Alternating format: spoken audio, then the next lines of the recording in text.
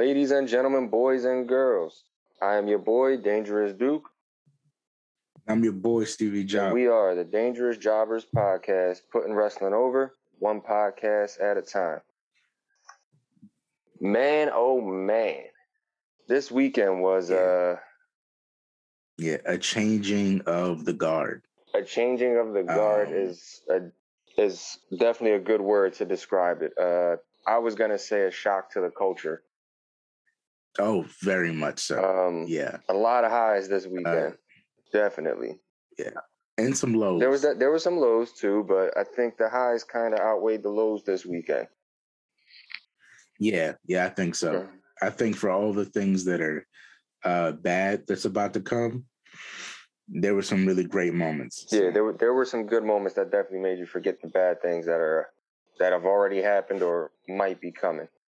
But that's why we're here. We're here to tell you guys, dissect everything as we always do. And first things first, we got to kick it off with that wrestler of the pod. So who you got for us this week? Oh, man. So I was trying my hardest not to do this, right? Mm-hmm. I was looking for, I try really hard not to be biased, to look for anybody I can. But it's our 51st pod, and I have to announce that the wrestler of the pod, this pod is the first 3-time wrestler of the pod. Oh, man. It's wrestler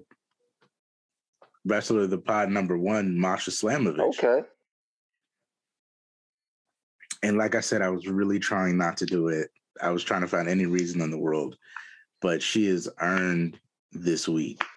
So let me start by saying she debuted on AEW. Mm-hmm. AEW Dark, but AEW. Yeah. This weekend, actually, she was already GSW's Soul of Syndicate champion. Mm-hmm. She fought Sienna to become the first GSW global women's champion. Okay. So she's Masha 2 belts. And she's the first double champion in GSW history. On top of that, NWA Empower is coming up this week. It's the NWA's first all-women pay-per-view. Okay. And she is in the Women's Invitational Cup. Ooh. So she is just firing on all cylinders. And depending on how this week goes, she could be in a storyline in AEW Dark with Thunder Rosa. Oh, that'll be a good one.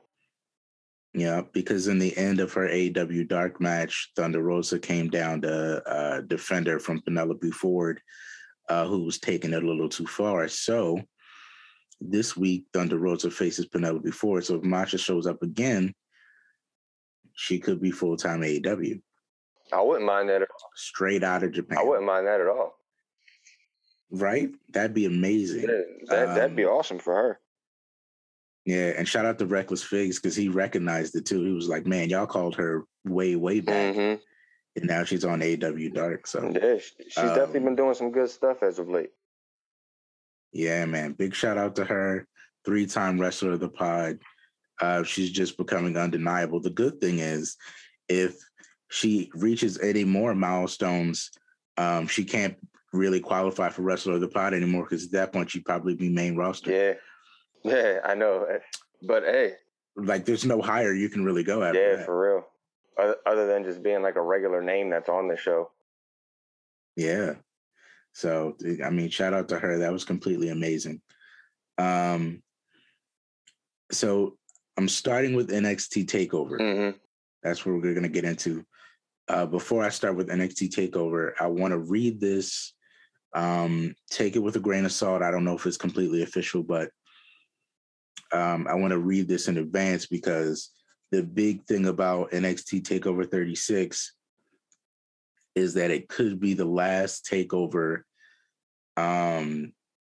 like we know it to be. Yeah. this could be and this was to me the farewell of NXT as we knew it. They didn't do any big send off, but they had like the greatest NXT matches firing live on YouTube the whole day, which doesn't spell great things to me. No, it normally doesn't. You would only put on the best matches of a company you're about to destroy. Yeah.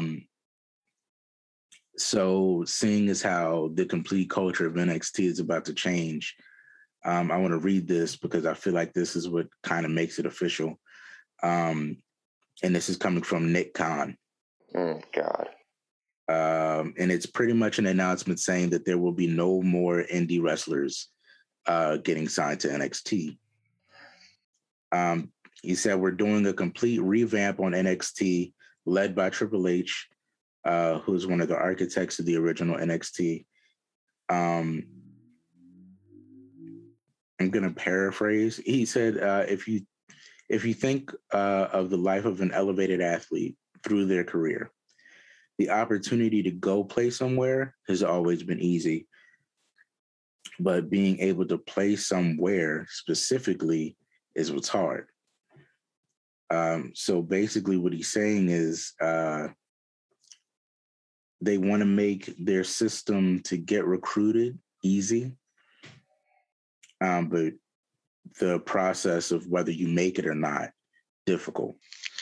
And they don't want to take any athletes that are already out there, any wrestling athletes that are already out there. So they won't be signing any more independent talent because they've already found somewhere to play, basically. So he's going to be taking raw athletes from different sports. I'm sure more collegiate athletes straight from wrestling. And I think the theory is that if you get a bunch of guys that are not in wrestling at all and just want to try wrestling and recruit them to WWE, and you grind them out and you take them through the system, and the ones that quit, and the ones that make it, you keep. The theory would be if all you know is how WWE works, you won't complain about how WWE works because it's all you know. Now, the thing for me is the way it sounds like what he's saying is they don't want people complaining about the grueling schedules, about the doctors, about everything bad that WWE does. They want them to think everything WWE does is good, which it isn't. Exactly. I mean, you've seen people like Punk, you've seen people like Ryback, you've seen even people that are Hall of Famers. People like Kurt, Kevin Nash, even Shawn has spoke on the things that, WWE does that aren't great. And if the best friend of the COO or the executive vice president or whatever Triple H's new title is, if the best friend can talk on the things that aren't good, you have an issue on your hands. Yeah. And that's what's at the bulk of this. And I think they're trying to get ahead of it, not by improving themselves, but by basically making it more easy to brainwash the talent. Yeah. Because if you take guys, because you already tack on that they're not taking anybody under 30. Mm-hmm. So they're taking all young guys and the younger you are, the less experience you have. They're taking all big guys. Yeah, nobody under 6 foot.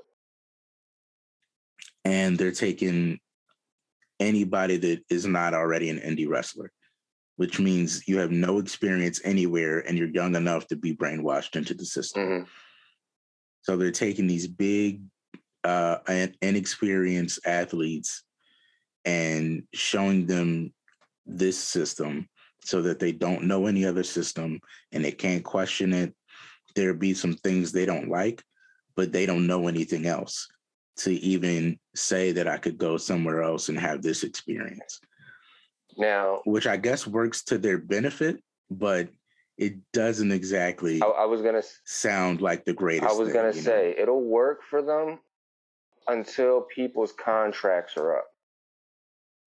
Because let's say you take, I don't know, let's take Gable Stevenson, for example. Mm-hmm. Let's say you want to take him. He fits everything you just said. He's under 30. He's over 6 foot, and he's a big guy. You give him the WWE brainwashing. He thinks everything. He's programmed to think everything is good. He does, and he does good in WWE. Now let's just say he does good, because he could. And when his contract's up, he's like, yeah, I don't know. I'm going to take some time, think about it, which he can do as a free person. He can do.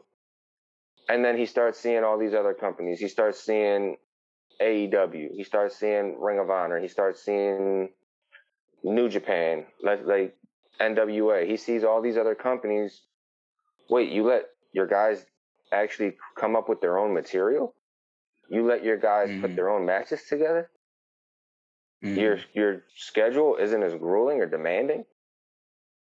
What's the catch here? Like, what's going on? I want to see what this is about. And then WWE can be like, oh no, here's money. Here's money. You're a draw. Here's money. Like, yeah, sure, you can give me all the money I want, but I can actually create my own stuff over here. I can actually be my own person. I don't have to have a demanding schedule like you guys do 300 days a year. I can work the 250 days a year, the 200 days a year.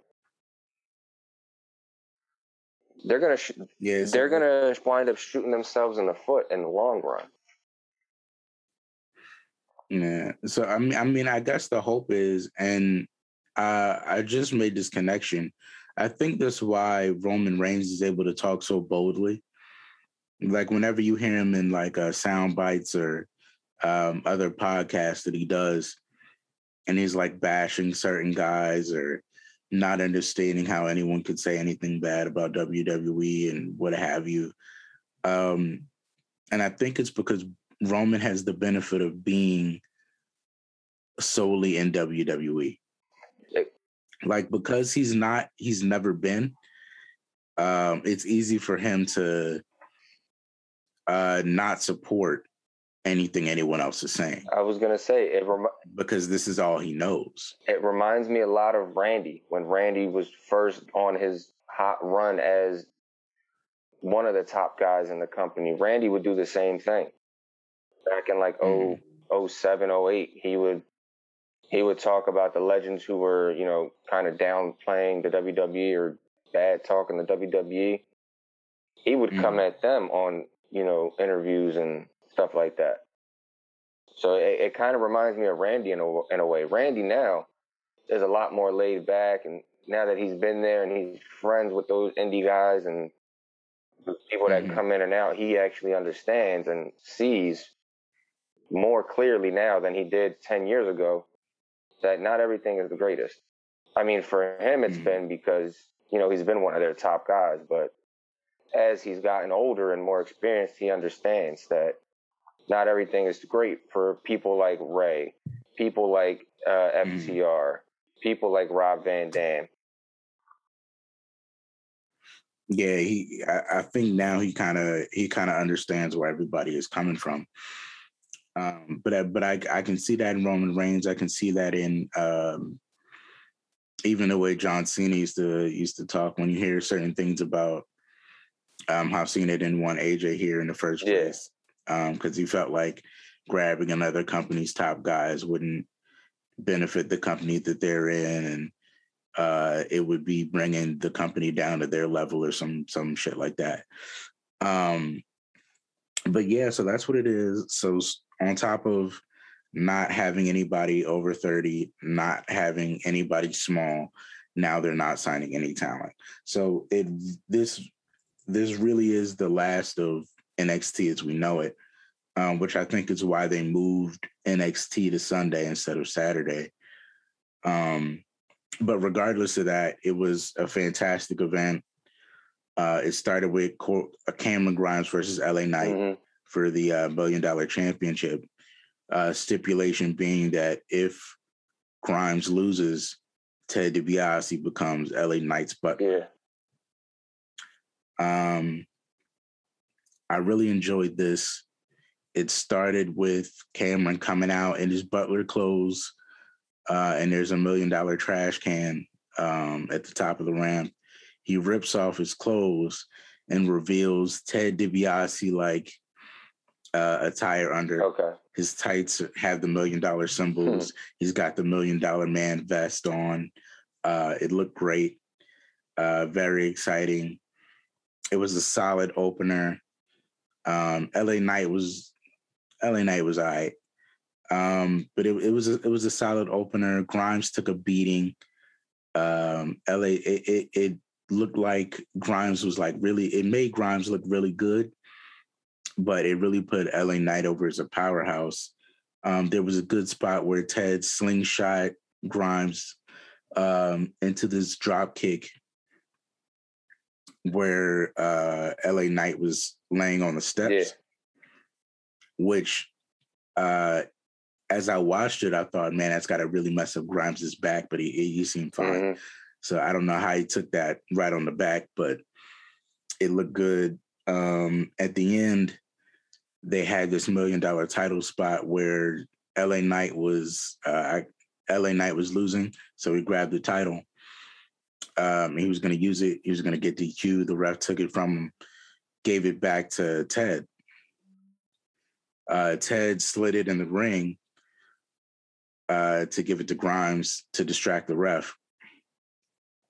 So the ref goes to take the belt from Cameron Grimes, and Ted locks LA Knight in the $1 Million Dream.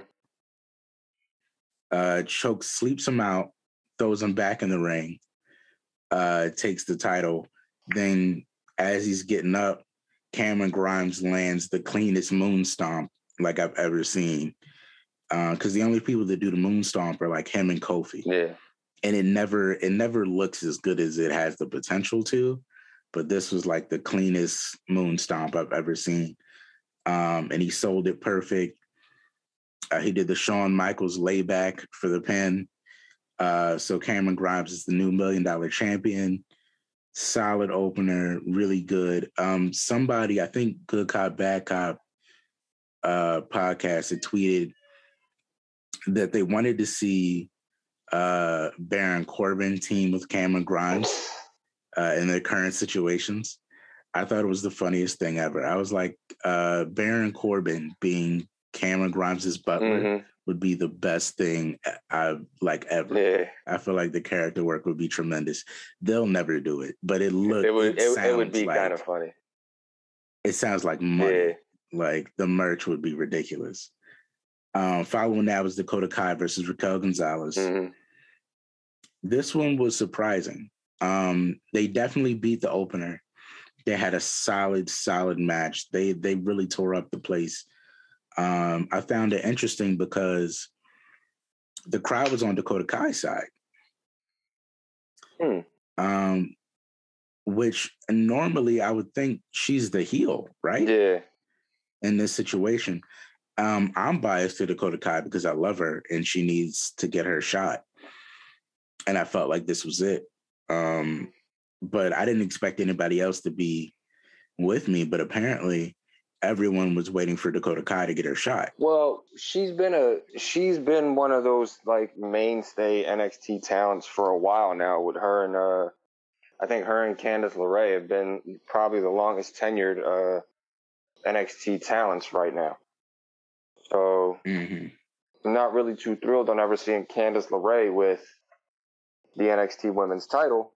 But Dakota Kai, I can be, if I can be honest, I would like to see her with it because she's worked her ass off. She went from being, a corny character with a not so hot gimmick to actually improving from her start to now. So if anybody's deserving, I would say her.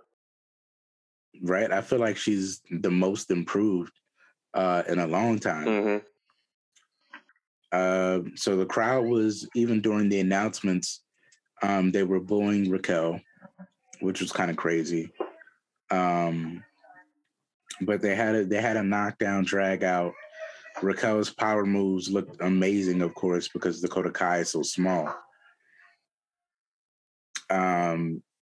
There was this major spot where Raquel tosses her into the ropes, and she goes like stomach first on the top rope, flips over onto the ramp, and it just looks totally brutal. And I think that's a great dynamic for them because Raquel is so strong and Dakota's so small. Anything looks really believable and really bad. So there was that spot. Kai ended up losing because she got Raquel Gonzalez sitting up on the top rope and goes to hit her running kick. And Raquel kind of catches it, picks her up, and lands this middle rope power bomb for the win. And I thought at this point, maybe they had won over the crowd enough for her to get the cheer, but they still booed her when she won. So well, it was actually pretty interesting. Thinking back on it now, I think when she won the title, she won it from Rhea Ripley, right? Yeah. So yeah. I can kind of guess, I can understand why they're booing her. Maybe because, Rhea was the face and, she kind of turned on Rhea in a way. And then who else did she fight after that? She fought Io Shirai. Io Shirai was kind of a face. And then it's the two heels together. So the one heel leaves. So, I mean, the heel left in a heel way. And I guess everybody kind of figured that was them turning Raquel face, but maybe in a sense it kind of just turned Dakota Kai face. I mean, that's just my guess. Right, and people just liked Raquel by association. Yeah, probably. Well, not even that. People probably just didn't like them both, and then when Dakota left, that's probably when they started liking Dakota more. Mm-hmm. Yeah, I hear you. And so, I mean, it was surprising. I would have went a different way, but I understand why Triple H had her keep the belt, especially with how things are going forward. But like I said, I feel like personally, you could have went Dakota's way. I think it would have been a great pop for the crowd, but it is. I feel like in WWE, management booking for this NXT, this was literally. I know this is going to sound cliche, but this kind of felt like your standard best for business episode. Yeah. Like it might not have been the best to most of the fans or what the fans might have wanted, but to them, this kind of felt like their best for business because, Cameron Grimes has always had his thing with LA Knight. And then,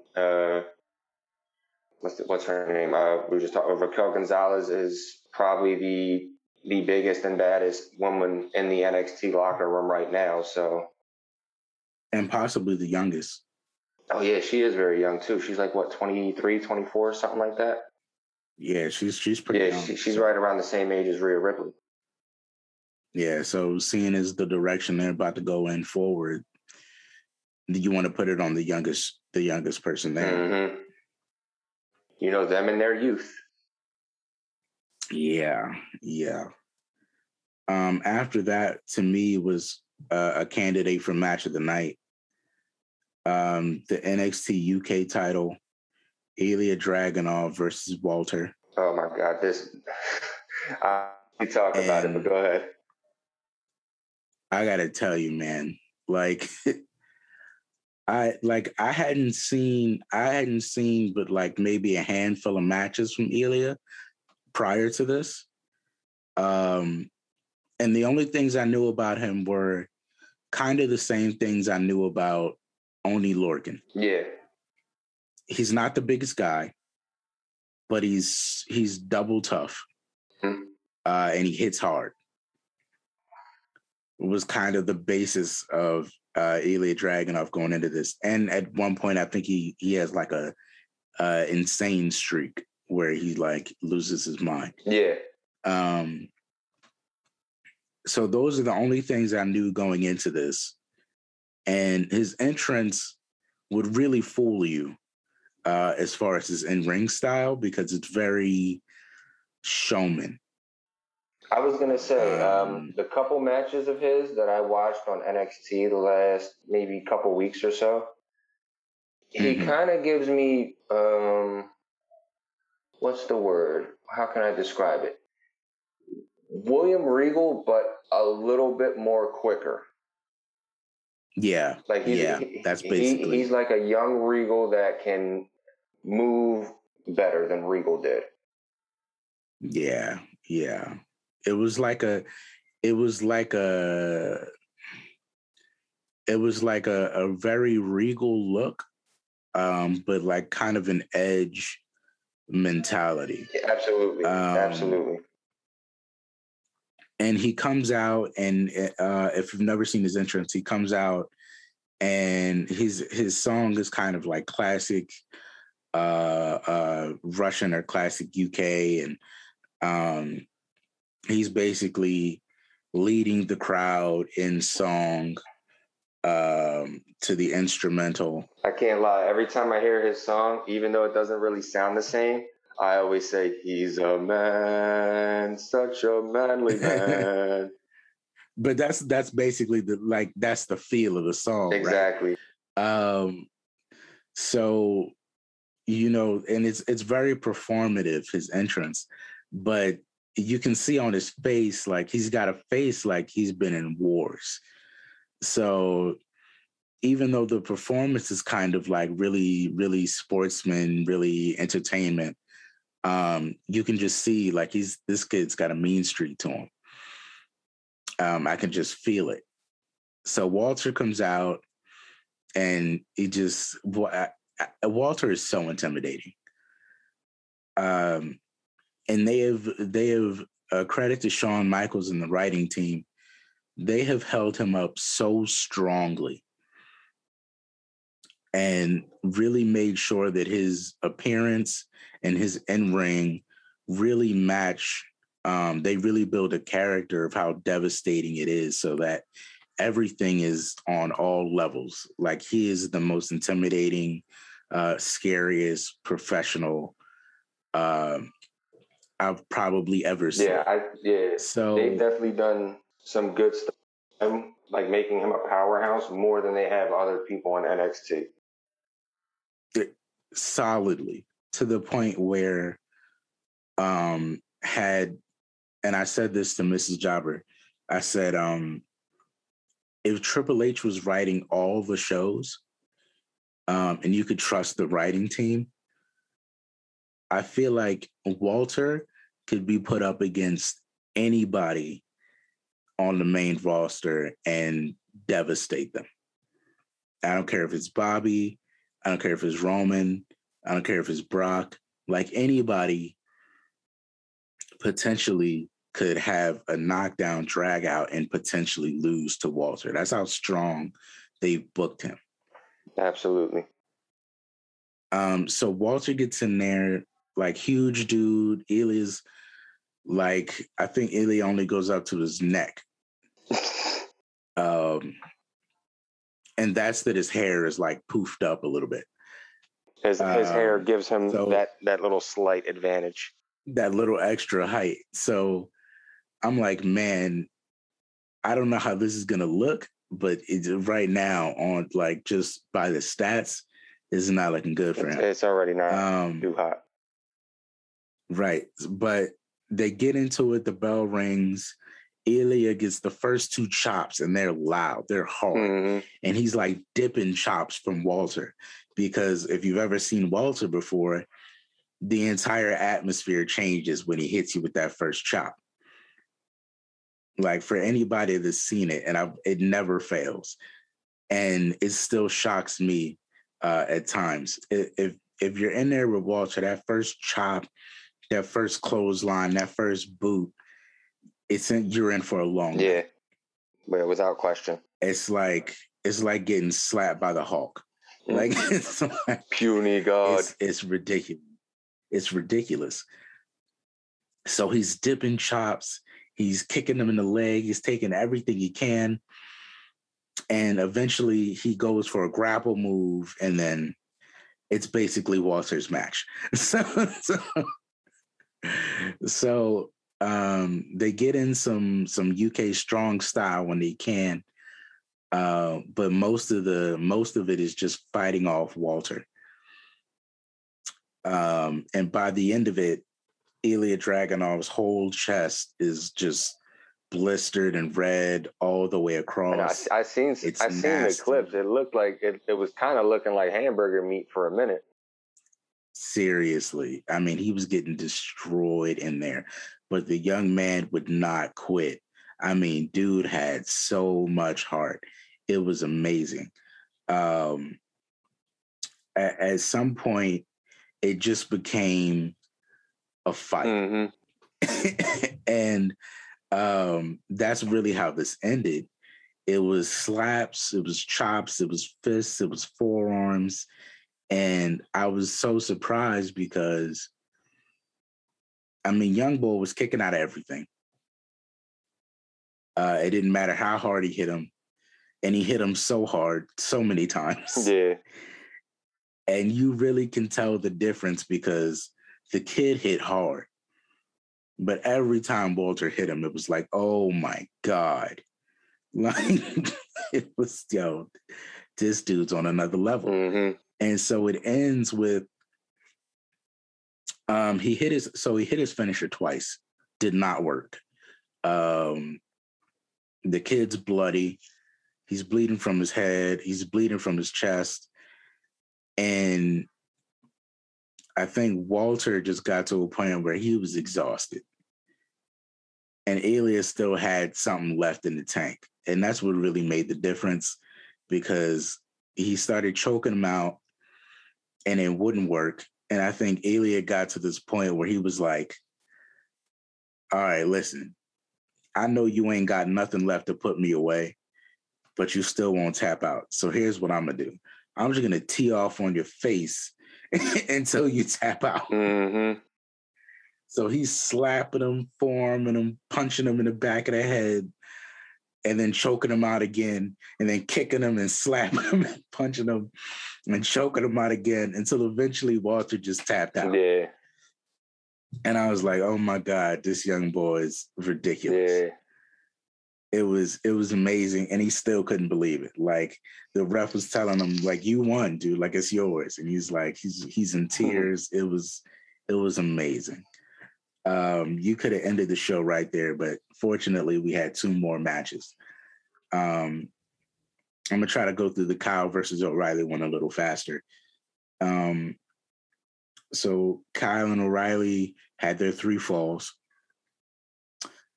First fall went really quick. There was a lot of super kicks. They tried to end it really fast. Cole went for the Panama Sunrise. O'Reilly reversed it into a roll-up and won the first round. Mm-hmm. Very quick, maybe 5 minutes. A bulk of the match was the hardcore street fight. It was kendo sticks. It was steel chairs. The 2 spots that were the best to me was, there was one spot where he sat Cole on the outside and on a chair, put a trash can around his head, went up on the side of the ring, jumped off, drop kicked him with the steel trash can cover around his head out of the chair. Amazing. And then there was a spot in the inside of the ring where both the chairs are set up so that the tops of the chair are facing each other. Yeah, they make it kind of like a bridge. He does the fireman's carry off of the middle rope and puts O'Reilly back first on top of the chairs. Okay. And it was like devastating. So that was really good. He hits the Panama Sunrise to get the second fall. So it was tied up. Somewhere, I don't know whether it was the way he took the Panama Sunrise or something previous, but as they're getting the cage ready, O'Reilly's holding his shoulder. Mm-hmm. And there's two doctors in there, or health techs, whatever you call them. They're in there checking on O'Reilly, and the ref is trying not to start the match. And Cole's like, fuck this. And he goes in and just starts kicking his ass. They end up fighting on the outside. He brings him back in the ring. The cage is finally locked in. Cole pulls out these handcuffs, mm-hmm. cuffs him to the ring, you basically know it's over. They're booing. The crowd is booing because they're like, "Oh fuck it, this is it." Anybody gets handcuffed, the match is pretty much over from there. Mm-hmm. Cole is super kicking him and chair shotting him to death. And out of nowhere, he goes to super kick him in the face. Cole O'Reilly catches his leg and puts him in the heel hook. Mm-hmm. And wins the fucking match. Mm-hmm. And like in retrospect, it sounds like the way it should have ended, because that's O'Reilly's move, is the heel hook. But the whole crowd was kind of like, "What the fuck was that? I'm that good. I beat that man while handcuffed." Yeah, like with one hand on the heel hook, and it looked devastating in the replay. But at the same time, it was so out of left field. It was like, oh, at the same time, you're like, "What the hell just happened?" Yeah, like we were watching it, and I was like, "The fuck was that?" And everyone else in the arena was like, "Yeah, boo that shit. What the fuck?" But at the same time, like when you the more you think about it, it wouldn't be the first time this weekend that there was a what the fuck moment. Yeah, definitely not. So, I mean, it was cool. It was a great match. It's just the ending felt kind of botched and rushed. And then you got Joe versus Cross. Not the most technical spectacle, but they got it on, as you expected them to. That might need to be a new hashtag on this show, the technical spectacle. Technical spectacle. Yeah, that's a good, I didn't realize that. That's a good term. It's a good time. Yeah, they had a good knockdown drag out. Joe hit this great outside dive. He almost lost to the cross jacket. He did this thing where he like faked that he was knocked out, and then like woke up. That surge of energy. He ended up winning with the Muscle Buster, which I thought was right. So when was the last time Joe won with the Muscle Buster? But yeah, so Samoa Joe feels like it's 2018 all over again. One, he's the first three-time NXT champion. So absolutely perfect. I loved it. I was like, hell yeah. So let's get a special applause for that, because I was very happy about that. That deserves it. He really did deserve it. So I guess they're gonna go with Joe carrying the NXT title through the transition, which is kind of cliche considering he's the old guy over 30. True, right? But he's also the best worker you have right now, since you're calling carrying Cross up, and exactly. Adam Cole is potentially out the door. Yeah. So he fits your mold right there. Mm-hmm. Sure he's kind of an older guy, but fuck, if I can have Joe carry my new roster into the new era, I would. Yeah, right. So good stuff. Solid pay-per-view. It gave us everything we wanted to see, except for maybe the Dakota Kai victory. Mm-hmm. And solid show. I don't know what's going to happen in the next few weeks, but Nick Khan did say in the next few weeks they would be implementing some of these changes. So I do want to say something real quick. And this is just a shout out to Samoa Joe. Oh my, how things change in a 6-month time frame. You went from getting fired, having everybody like ready to storm the gates of Normandy to get your ass back, to Triple H bringing you back, to becoming the NXT champion and becoming the first NXT champion 3 times. The first 3-time NXT champion. Like how you can go from being down on your luck for 6 months, having fans ready to storm the gates of Normandy to come and get you and bring you home safe and sound, to being the first 3-time champ. Yeah, it's truly a journey, but it's a testament to how good Joe is. And considering we've been clamoring for him for like the last year and some change, I'm glad he's back. I'm glad he's the champ. I'm glad he's wrestling again, whether it's Raw, SmackDown, NXT, whatever have it. I'm just glad he's back and doing his thing again, because when he's on, he's one of the best in the world, especially at his size. And I think it's a testament to his relationship with Triple H too, because I don't think he would have came back for anybody else. No, not at all. If it was up to just Vince and Nick Khan and Johnny Ace and them, he would have said, "Deuces, I'm out. I'll go back to Impact. I'll go to AEW, Ring of Honor, wherever." Yeah. You think of the potential he had to go anywhere else. Mm-hmm. You know, I think if it wasn't for that relationship with Triple H, he'd be anywhere doing phenomenal, right? Yeah. But he's here, and he's NXT champion for the third time. So yeah, we'll take it. Yeah. With that being said, we head into SummerSlam, right? Yeah, we're gonna run right into SummerSlam. Now this card was, for the most, good show. I mean, it was definitely, aside from one or two, it was probably, off the top of my head, one of the best pay-per-views of the year, aside from like a couple of hiccups. Yeah, especially for them. Yeah, I mean, because some of their pay-per-views this year haven't been the greatest. This was definitely up there. This is definitely one of the top pay-per-views that they've had this year. So definitely the best thing since Mania. I'm gonna have to agree with you there. Like there might be one pay-per-view that might have been better, but it's not coming to me off the top of my head. So I can give you that for now. But first match on the card was RK Bro versus Sheamus and Omos, and this match was kind of a surprise to kick off the show. I would have expected a different. I would have expected it to be like the Mysterios and the Usos to kick off the show. Yeah, I'm just glad they weren't on the pre-show, because that's what I thought was going to happen. Oh hell no! I don't think so. I wouldn't have, because they had won them on the pre-show. No, I wouldn't put Randy or AJ on the pre-show in any way, shape, or form. Oh no, I'm talking about the Usos. The Usos, yeah. I don't think they put them on the pre-show. No, this was on a pre-show. I don't think they would have put them on the pre-show again just because they were on the pre-show last time. Mm-hmm. So I don't think you can do two pre-shows in a row when you're like Ray or the Usos for that matter.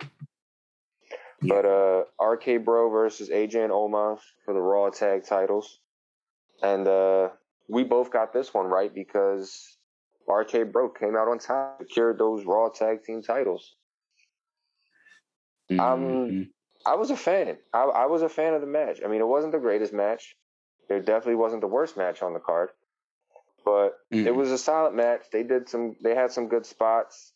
I know AJ hit that what was that move outside the ring when he was on the apron? It was like that moonsault into the reverse DDT. Oh yeah. I like TNA AJ Styles. He did that backflip into a reverse DDT spot. Yeah. That you really don't see a lot. Yeah, that was hot. So and then super happy to see that one.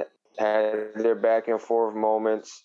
Riddle provided a great distraction so Randy can go in, hit the RKO, get the pin, and then you got your new Raw Tag Team Champions, Rated R, or not Rated R, dang. I was going to say Rated RK Bro. I was going to say Rated RK Bro. Damn, that'd be a good, that'd be a good 6-man tag team right there. Yeah. No, but RK Bro come out on top. Next match we had on the docket was the bathroom break match, just like everyone predicted. Alexa Bliss versus Eva Marie.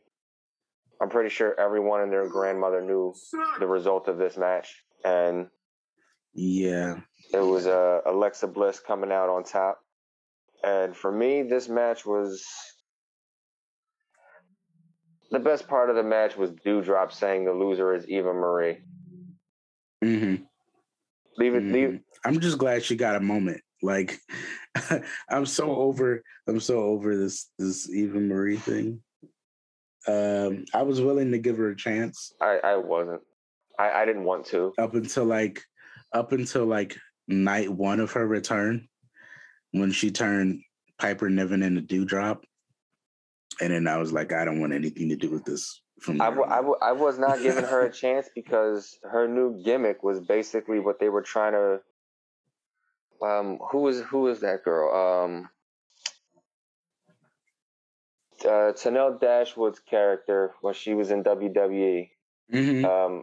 Emma. When they try to turn Emma into Emmalina, and then they turned Liv into. And they were trying to turn Liv into that same type of character, and then they did it with Eva Marie. So I wasn't with it. It wasn't for me when she came. Well, that was already Eva Marie's character, though. It was just the fact that it's Eva like amplified. Wasn't good. It's like amplified now. I think it's amplified even more. You think it's worse? I think it's worse.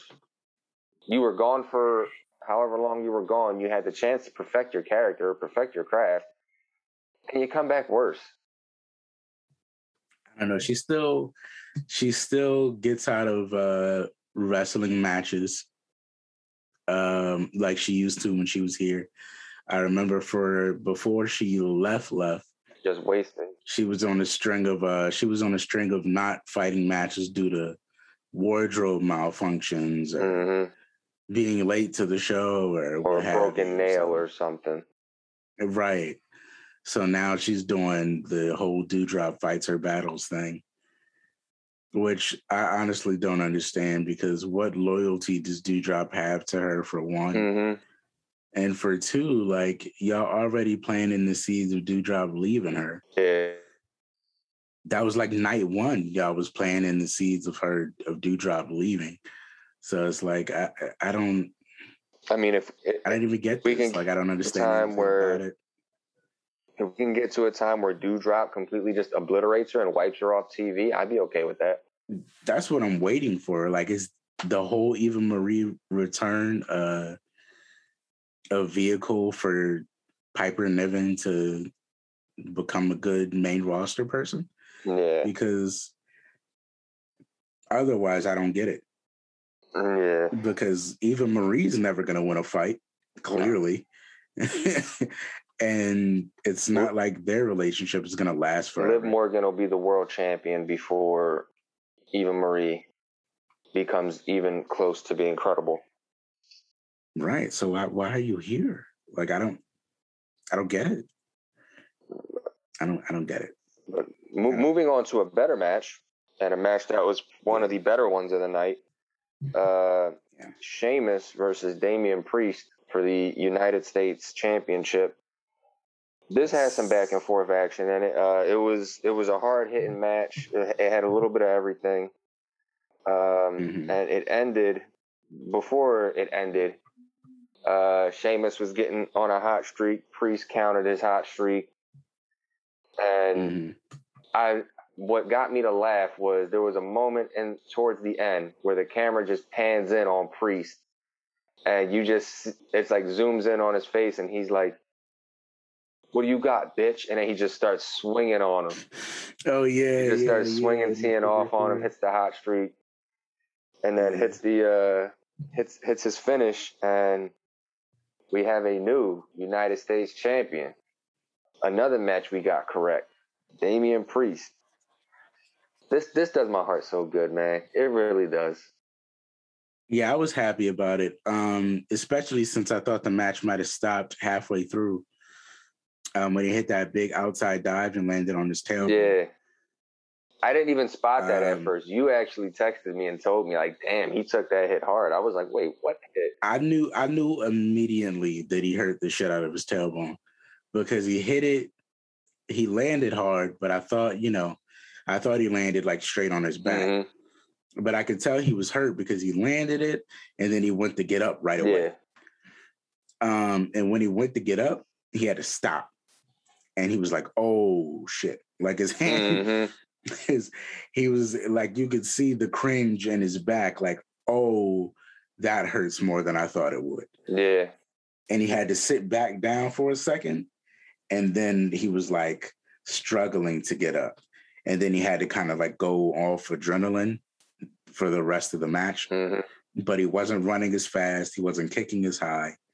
And he had to really like gather momentum and adrenaline get back to the level he was performing at before he had hit his tailbone. So I'm just glad he wasn't seriously injured. Yeah, me too. Hopefully he can go on a decent run with the title, because I think there's some potentially good matches he could have. You could do him and Sheamus again, because I would love to see that match happen again.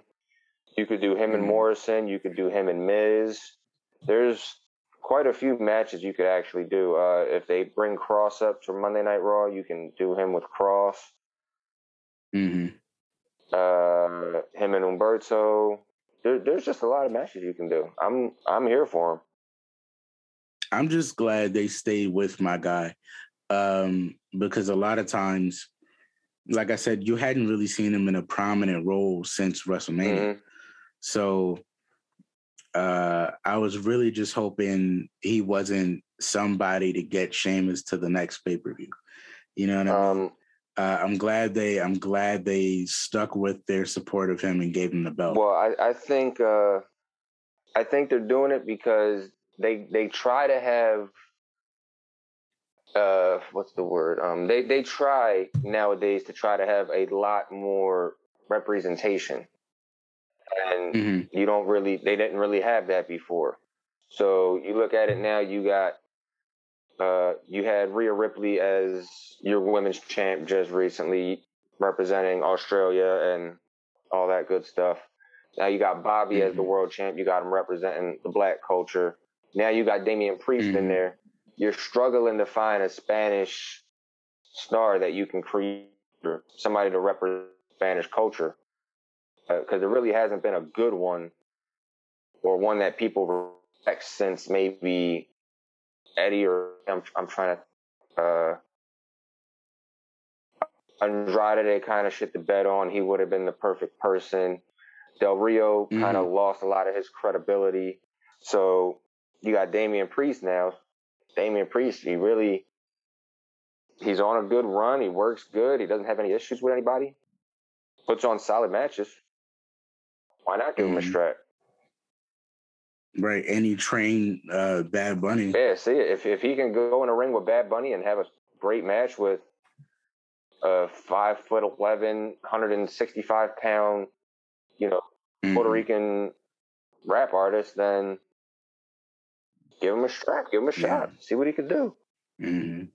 Yeah, but so I was happy to see that was a solid match. Next up, you had the Mysterios versus the Usos. This was another good match, too. They had some great spots in this match as well.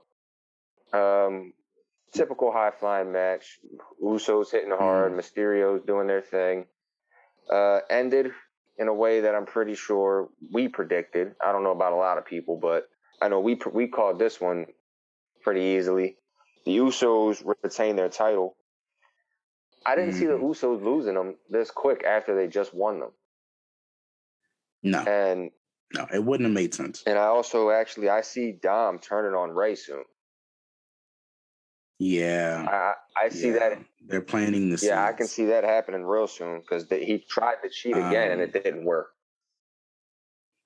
Yeah, I want Dom.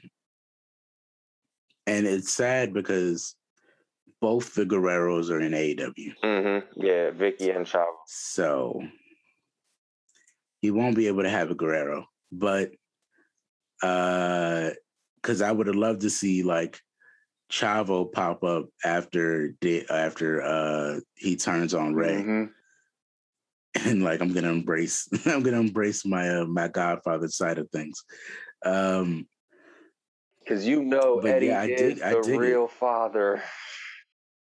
They're gonna bring that storyline back. Yo, that would have really brought it. That would have really brought things full circle. And if he was like, I'm gonna go back to the traditions of my real father, and then Chavo comes up. My Uncle Chavo. Chavo pops up like that dude from Spy Kids. Well, I'm their uncle, and then just comes right in. Right. And he's with Chavo. But so it's sad that we won't be able to see that. But I do think we potentially could get Ray versus Dom at Mania. Oh, you know what would be like and then that could be his like main major heat. Take your dad's mask. Oh, Beat your shit. dad, take his mask, leave him in the ring just like this, covering his face, and just walk right out the ring and don't do nothing. He would get so much goddamn heat for that. Like, don't even say nothing when you take your dad's mask off. Just beat your pop up at the end of the match. Take the mask off his face. Leave him there facing down. From that point, all I'm saying is just get your promo skills up. Walk right up to the top. Because if you do that, you are instantly the best heel in the company. Walks up to the top of the ramp, and you know how to do that close up with the camera when you're at the top of the ramp? You just see Dom turn his head to the side with his back like still turned, and he just holds the mask up, and it's him staring at the mask as it just fades to black. Ooh. Talk about nuclear heat. Chills. That would be nuclear heat for Dom. That would instantly get him PWI heel of the year right there. I wish Eddie was still here, because I would want Eddie in the back writing his promo. It's like, listen, kid, you just made yourself the most hated man in wrestling. Or you got to come out next week and deliver the promo of your life. Like, because you're already over. The moment you strip your dad of his mask and leave him laying in the ring, you are over, beyond. All you got to do is come out the next week and have a killer. And you know Ray's going to do it. You know Ray's going to do anything to help Dom get over. Oh, yeah. It's going to be sick. Like, I could see them, like, I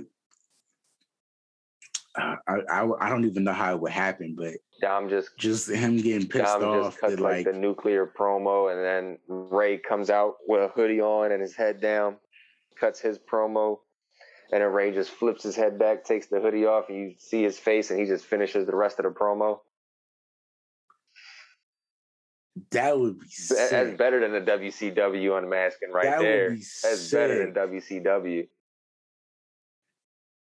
Hire us as bookers, man. Let us do this. Let us just run this whole feud. Oh my God. As people who have watched that Ray and Eddie feud from like start to end, and then the Ray and Chavo feud, and the Ray and Vicky feud, I think we know a Ray feud. We can do it all. Yo, honestly, like, after that, like, ultimate embarrassment, like, you take his mask off and leave him laying, and y'all come out the next week and do this killer promo, and if Ray came out with his hoodie up without his mask on, right? He don't even got to deliver a super. I would be fine with him delivering a cliche line, like him taking off the hoodie and being like, "You're not like this Sunday or at whatever pay-per-view, you're not fighting Rey Mysterio." And then he takes the hood off his back. "You're fighting your father. I put you in this world, and I'm gonna take you out." I'm like, oh shit! He just delivers the CM Punk, Phil Brooks talking to Paul Levesque thing. This is not Dominic Mysterio talking to Rey Mysterio. This is Oscar talking to Dominic. Father talking to son. Shit. Nah, but that'd be awesome. Let us book it. So I'm hyped already. The next match I got was probably the second sleeper match. Or not the sleeper match, the second bathroom break match. Drew McIntyre versus Jinder Mahal. And this match, I'm pretty sure we both just picked Jinder for shits and giggles. Yeah. But this was a match we got wrong. I was mad at the match that happened before this, so I'm just going to say this match and get it out the way. Of course, Drew McIntyre gets the win over Jinder. This wasn't even a long match. This was like a 4 or 5 minute match tops. Yeah. Which was a theme with a couple matches. A couple matches didn't go very long. But this was one of the matches. Jinder takes the L. Drew gets the victory. Doesn't really do anything for Drew unless Drew's going to go after the U.S. title, but it is what it is. Next up, we have Sasha Banks versus Bianca Belair. Oh wait, I forgot. Brace yourself. Brace yourself. Brace yourself. Sasha couldn't compete, so we got Carmella versus Bianca Belair. Mm-hmm. Oh damn it! I messed up again. My bad. So we had a return, and the return was none other than the man, the mom. You know you want to hear it. You know you want to hear it. Who is it? Becky Lynch. And she blew the entire roof off the arena. So she comes out to the ring. Looks like we're having a triple threat. And then, boom, starts beating the hell out of Carmella. Looks at Bianca and says, hold on, I'll be right back. Rolls out the ring, beats up Carmella some more. Rolls in the ring. Now it's official. We got a one-on-one match, right? So the bell rings. It was a moment too, like before this. Yeah, like they had the stare down was like huge. Yeah, it was a good stare down. Bell rings. They have a stare down again. They start, doing their little laps around the ring. And this takes up about, 25 seconds of them just doing a stare down and walking around the ring. Becky goes to shake her hand. Hits her with a forearm. Hits her with the rock bottom. 1, 2, 3, we got a new champ.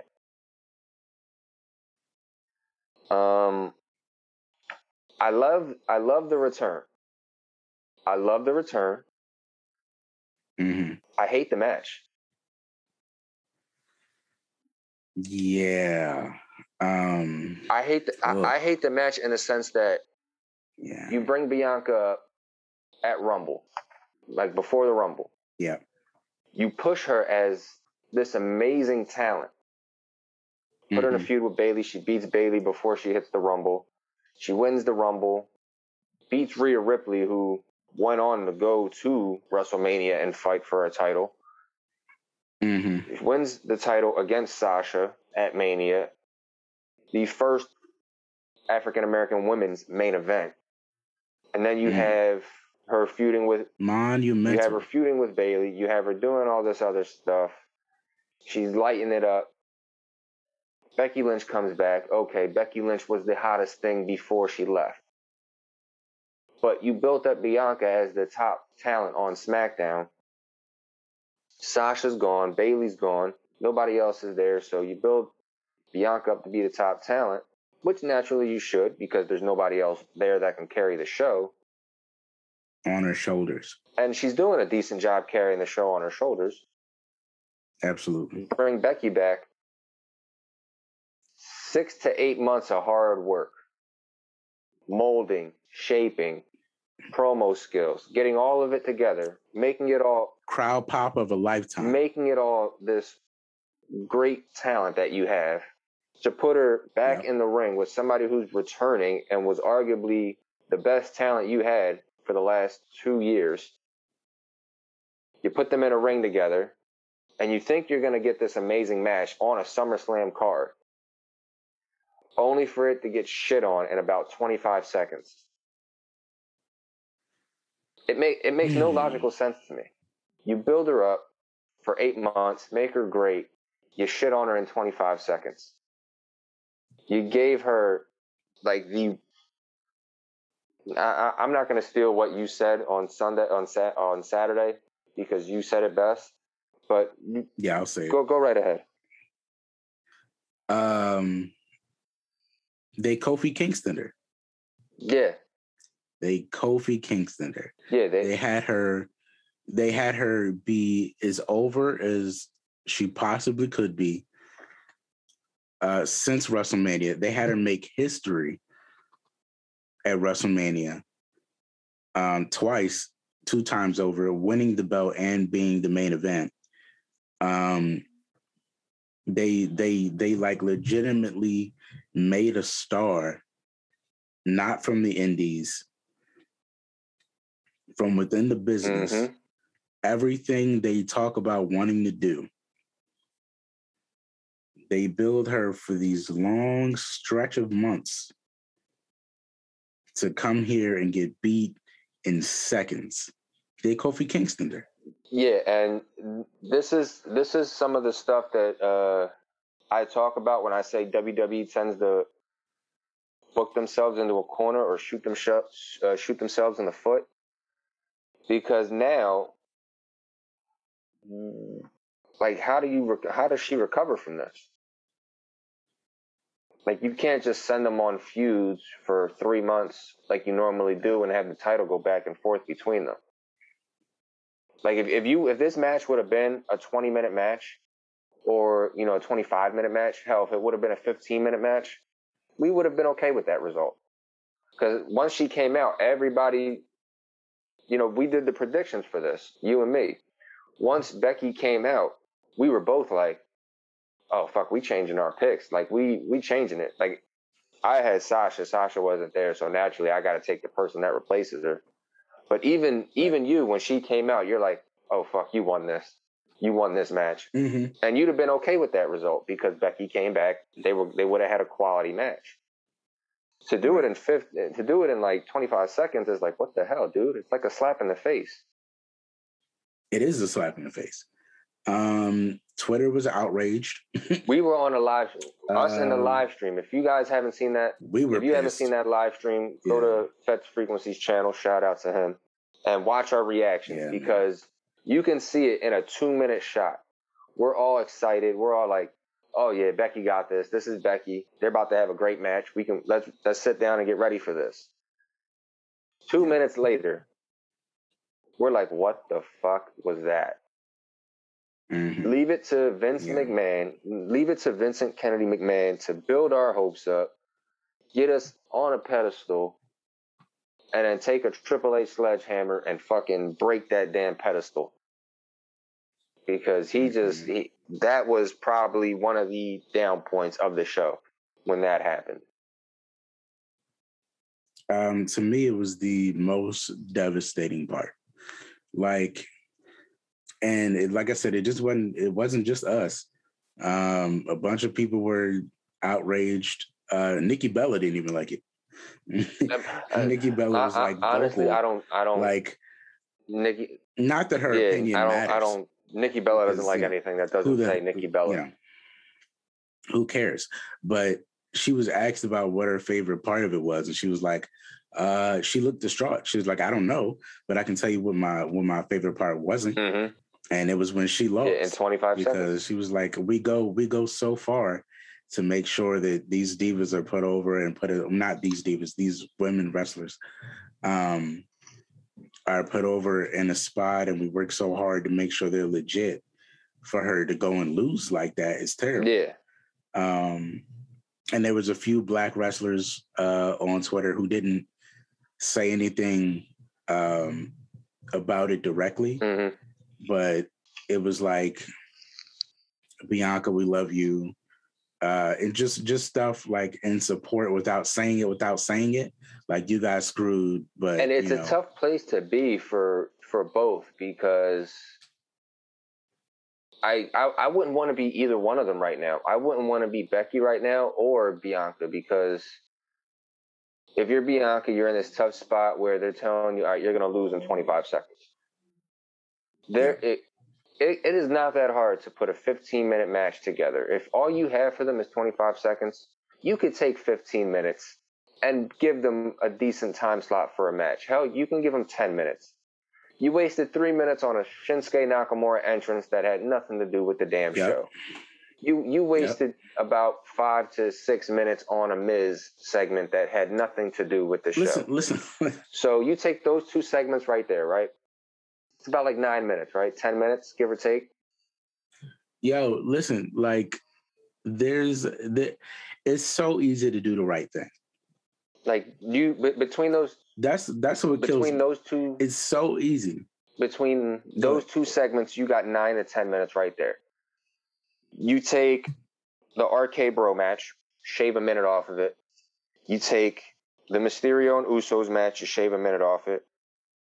You take that Charlotte, Rhea, Nikki match that went on for a decent amount of time. You take 2 minutes off of that, 3 minutes off of that. And then you take off the whole thing of Carmella even coming out off of that. And you got like 17 minutes there. There was so much of this show you didn't need to have her lose in 25 seconds. You could have cut both these things you didn't need and the beginning part of this segment and had a solid match. Yeah. So I don't know. Like because I'm pretty sure if we were to do a poll right now with all the listeners and everybody, I'm pretty sure nobody in their right mind would say, "Oh yeah, we would have definitely missed that Shinsuke Nakamura entrance. We would have definitely missed that Miz segment. We would have definitely missed, those 2 minutes of those tag team matches." Hell, they would have probably said, "Axe the Alexa Bliss and Eva Marie match." Definitely. I could have went without that. Yeah, but I mean, I love the return. I do, because the SmackDown's women division needed it, but I just hate that result. And this is coming from a person who loves Becky Lynch. Like, I'm probably one of the biggest Becky Lynch fans there are. Like, I got the shirts, I got the glasses, I got 2 Funko Pops. One of them are autographed. I got the Elite figures. Like, I'm probably one of the biggest Becky Lynch fans there are, and I hate the result. There's a way to go about things, and that one was like just bull, man, just total bull. Yeah. I don't know. Onto a better women's match though. You got the triple threat Raw Women's Championship match: Charlotte Flair versus Rhea Ripley versus Nikki ASH. And this match was really good. They did great. They had some good spots in this match. You said you spotted a moment in the Damian Priest match where he landed on his tailbone. I spotted a moment in this match where I thought Nikki had a goddamn concussion. It was where Charlotte hit that. They're both outside the ring. The corkscrew. The corkscrew, yeah. And she literally got sandwiched between Charlotte's ankle and the barricade. So when it came down, it was like boom here and then boom here. And it was literally like, it looked like a pinball. It was like doink, doink. And she's on the ground just looking at the sky. And I'm like, oh, she's out of it. Because she looked out of it for a hot second.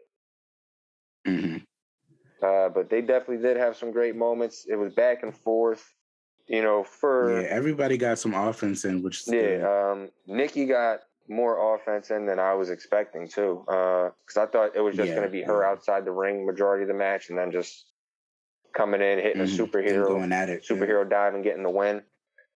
But Charlotte comes out on top, gets the victory. Oh, let's not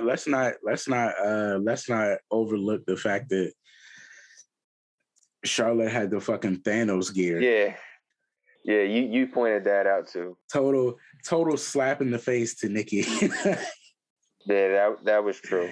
It's like, well, you a supervillain. Well, I'm Thanos, bitch. How about it? Yeah, I thought that was great. So Charlotte came out on top. That makes her what now? 14 time or 13 time? 15 time women's champion. Yeah, we're gonna have to. Going by WWE, it's only her 12th title, but in reality, she's a 15 time women's champion. That's including like NXT and the tag team titles, right? Yeah, I think so. Yes. So 15 times. Shit, they're gonna have to. So she's gonna break her. Yeah, I was gonna say they're gonna have to take a break, because at this rate, with how old she is and the way she can go, she's gonna wind up being a fucking 30-time champion. Exactly. So but that's why they cut it back. That's why they lied to you. And they're gonna. She's only won it 11. Yeah, because they're not counting the Divas title in there either. No. So they're gonna have to pump the brakes on Charlotte a little bit, or at least make her reigns a little bit longer. Exactly. So now they have, because she's kayfabe 12-time women's champion. Well, They have. Well, that's like the same thing with Rick. Rick is a kayfabe 16-time champ, but in reality, he's like a 20-time champ. Yeah. So that's what it'll be with her. They brought her record down so that they could give her more belts. So now she can hold this belt and hold the belt 3 more times before it's a thing. Yeah. So they have all that time to make sure John breaks it, basically. Yeah. Because now Charlotte is like 2 away. Mm-hmm. She wins the belt 2 more times and she's broken the record. And, John's only around but so long. Yeah. So, I mean, luckily for John, he only has 1 more time. Yeah. But at the rate she was going. Yeah, she was gonna break that by Thanksgiving. Right. They might have broke it on the same on the same pay-per-view. And then people have been looking around like, how did she? And wait a minute, how did she come in here for half the time and make it look that easy? Like, damn, John, right. You've been slacking. Because she's a Flair, man, which to me would have been better, but it is what it is. Nah, bro. To have a Flair break a Flair's record would have been the greatest thing, but they don't book like I do, so. I'm biased. I would have had somebody different than both of them, so I can't say nothing. I know who you would have. Yeah. I would have went with the protege of the protege. Mm-hmm. So next up we have Edge versus Seth Rollins, and this did my heart so well too, man. Like, my heart was done well a couple times on the show. This not the match itself, just the entrance. Yeah, the Brood. Yeah, I love the Brood entrance. Only thing I would have changed. And he rose out the fire. Only thing I would have changed was I would have kept his entire entrance Brood instead of like half and half. Yeah, I was hoping they did, but they didn't. Because I was like, oh, damn, he's getting 2 entrances. That means he's going to lose. Because that's normally what happens when somebody gets a special entrance. But that wasn't the case in this matter because Edge came out on top. And yeah, they pretty much let us book the whole night. Yeah, this was... Except for a couple matches. Yeah, and because truthfully, I think we both would have went Drew on the gender match. But... We just had to... Yeah, we just were tired of Drew. And then me thinking like Vince, I went with Nikki because I thought Vince was going to go with Nikki, but... Yeah, I'd have thought money over experience, but yeah. Yeah, but so Edge came out on top. This match was really good. This was one of the more underrated matches of the night. So I'm glad... They really tore the house down. Seth was a matador, which was weird.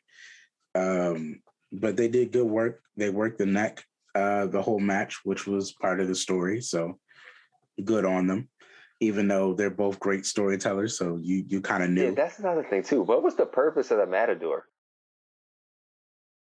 I was asking that all night. I was like, why is he dressed like a fucking matador? What is this? Like, why? I was like, I get he's the drip king, but wouldn't you have came out in something I thought he was like...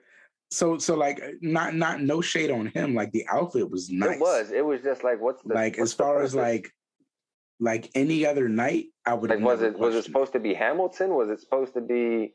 was it supposed to be Jack Sparrow? Was it like Columbus? Yeah, like I have no clue. Like, any other night, this would have been just really nice drip. But last night, I was like, on the one night your outfits are supposed to have some kind of meaning, I'd have expected him to do like, what he should have did if he was smart. Because Edge was doing a Brood-inspired outfit, I'd have had Seth do a classic Edge outfit, but reinvent it as Seth Rollins. Like, do like the way back, like the first You Think You Know Me Intercontinental title run Edge. Yeah. Instead, because I thought that would have been dope. But make everything Seth instead of Edge. Yeah, that would have been a slap in the face. I kind of would have went like what's the word? Fucking Vampire Hunter. I kind of would have went like Van Helsing. Oh, that would have been. But good I mean, I think it'd be kind of hard to go Van Helsing, or I would have went with like a Vampire Hunter or something. I would have went like, you know, and maybe like Blade. Yeah, Blade, Buffy, like something like that. Yeah. But I don't know. He went Matador because that. I guess maybe Edge was wearing red. He was expecting Edge to wear red. I have no clue. Well, yeah, I guess so. Yeah. Yeah, but Edge came out on top. I honestly want to see this keep going. I would like to see them have another match. Yeah, I could see this carrying on. Finally we have a feud we want to like get more of. Yeah, and thankfully it's between two good talents. So yeah, two good talents, two good storytellers, two people who can really put a match together. So I dig it. Yeah, definitely. The pre-main event, I guess, would be Bobby Lashley versus Goldberg, and this was not your typical Goldberg match. Yeah, like normally your typical Goldberg match is like, you know, 2 minutes, and it's just like power moves the entire time. They had a little bit of technicalness in the match. You know, you had your locks, your works. Goldberg actually. Go ahead. Applause to them for telling a story. Yeah. Let me say that. Let me get that in there. Yeah. Round of applause for storytelling. They worked the leg, Goldberg's leg, of all things. Goldberg was in there selling, which was incredible. Because he doesn't sell a lot. And that's not a knock on him, because, you know, he doesn't really have to, because of the type of character it's not his style. I think, me personally, I think it's a testament to how much he respects certain people that he gets in the ring with, because he doesn't sell a lot. Like, he sold for The Rock, he sold for Brock, and now he sold for Bobby. Like, even when he fought Drew, he didn't sell all that much when he sold for Drew.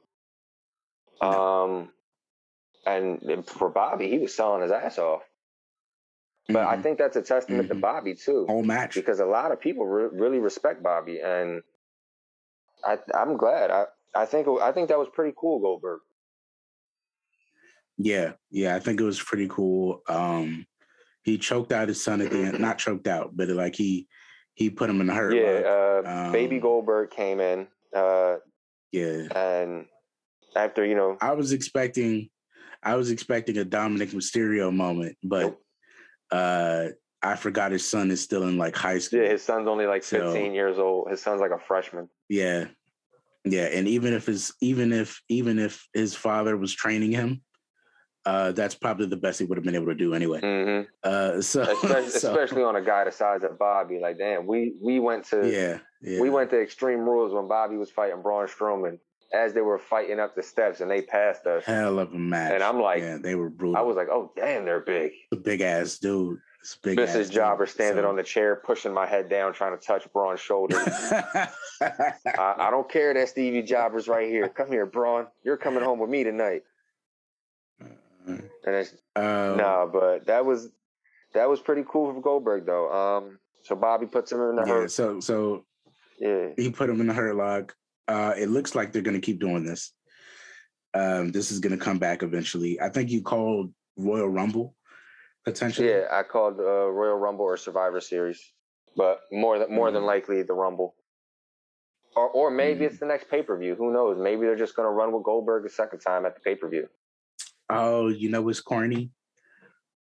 I failed to see this, but I heard it from Wrestle Talk. So shout out to Wrestle Talk on YouTube. That Saudi Arabia apparently they ran a Saudi Arabia commercial during the show.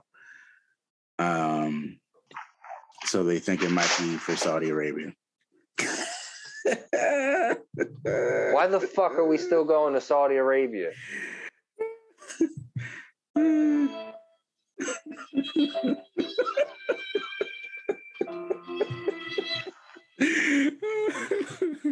so apparently it could be Bobby versus Goldberg. Like, don't get me wrong, I got nothing against going over there and doing shows, but why do you need pay-per-view shows over there when you know full and damn well nobody anywhere else watches that show? Nobody else watches the Saudi Arabia Super Showdowns because they're basically matches that the prince wants to see. Basically, that's I am gonna get so much heat for that from right, one though. part of but the world. You're right though. Y'all can call me Aleister Black because you guys don't want Aleister over there. But I don't care. Too many tattoos. Too many tattoos. Listen. It's okay. I got tattoos on my forearms. I got tattoos you can see. I'm not welcome. It's okay. I understand it. But we don't need... Oh, my God. This is a rant for another day. I was not expecting a rant, but damn it, you drove it out of me. You motherfuckers. You drove it out of them. But yeah, so this could be Saudi Arabia, sadly. All right, well, you know what? If it's Saudi Arabia, good. I don't have to see it. I don't expect it to. Yeah, very true. No one's watching it, so. Well, I mean, we don't get to see the outcome. That's the thing. If this was here, I would watch it because not only do I have to watch it, the way it ended, it's like, all right, Goldberg sold for Bobby. Goldberg's son got involved. You're getting me invested in and want to see it. But if you're just doing this as an overseas... Goldberg selling for the first time, I'm in. I watch it. But yeah, now I can't watch it. Now I have no interest in watching it because you're doing it in Saudi Arabia. Yeah. Hell, you could have did The Rock versus Brock Lesnar in Saudi Arabia. I would have no interest in it. Yeah, I can't watch it. Morally, it just doesn't stand up. Not only that, it's going to be put on at fucking 3 a.m. I'm not going to stay up till 3 a.m. and watch the damn thing. No, definitely not doing that. So sleep is important these days, man. Especially when you do what we do. We don't get a lot of it. Yeah. No. There's too much wrestling going on nowadays. But Goldberg came out with the L. Bobby came out on top. And as Bobby's walking up the ramp, Goldberg's like, I'm going to kill you. So hopefully this turns into something good. If it's here, we're going to watch it. If it's not, oh, well, we'll watch the YouTube clips. Hope the Prince enjoys it. And last, but certainly not least, John Cena versus Roman Reigns, Universal title. Oh, pause for Roman Reigns noise. Okay, keep going. So you got the Tribal Chief, the head of the table, versus the 16-time world champion. And his name is John Cena! John Cena sucks. No, but this match was pretty decent for, having two guys that do 5 moves each. Cena with the 5 moves of doom. Roman with the moves that he just feels like doing as the head of the table. It was solid. It was a good match. Definitely one of the better matches on the card, though. Yeah, they really put it together. A lot of back and forth action. I will say there was a part in there, though, where John was just kind of getting his ass kicked. And he was doing that whole hold your pants so I can get up thing.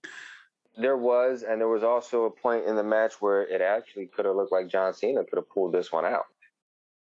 Because there was like Superman punch after Superman punch after Superman punch, and then it was AA after AA, and then the 5 moves of doom. Yeah, he even did the top rope AA, which normally seals the deal.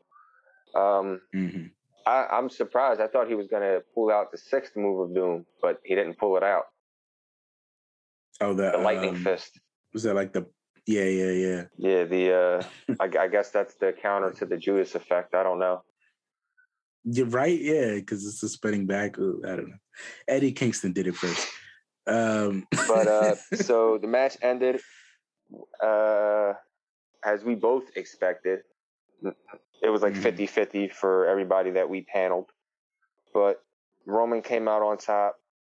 They put the lay on his neck. Acknowledge him as you should. Tribal chief. Head of the table. But there's always a beast out there somewhere that just wants to destroy the table. Don't tell me! Don't tell me! But that's exactly what just happened. I'm going to tell you anyway. Brock Lesnar is back. Ooh. And talk about throwing a monkey wrench into the plans of the tribal chief. Paul Heyman's going to get his ass whooped. Yeah, Roman looked devastated too. Now Roman didn't even look devastated. Hold on. Roman looked like he was about to clock out and they told him he had to stay 6 more hours. That's how Roman looked. He looked like he's seen the ghost of girlfriends past. He was so pissed. He was like, every fucking time.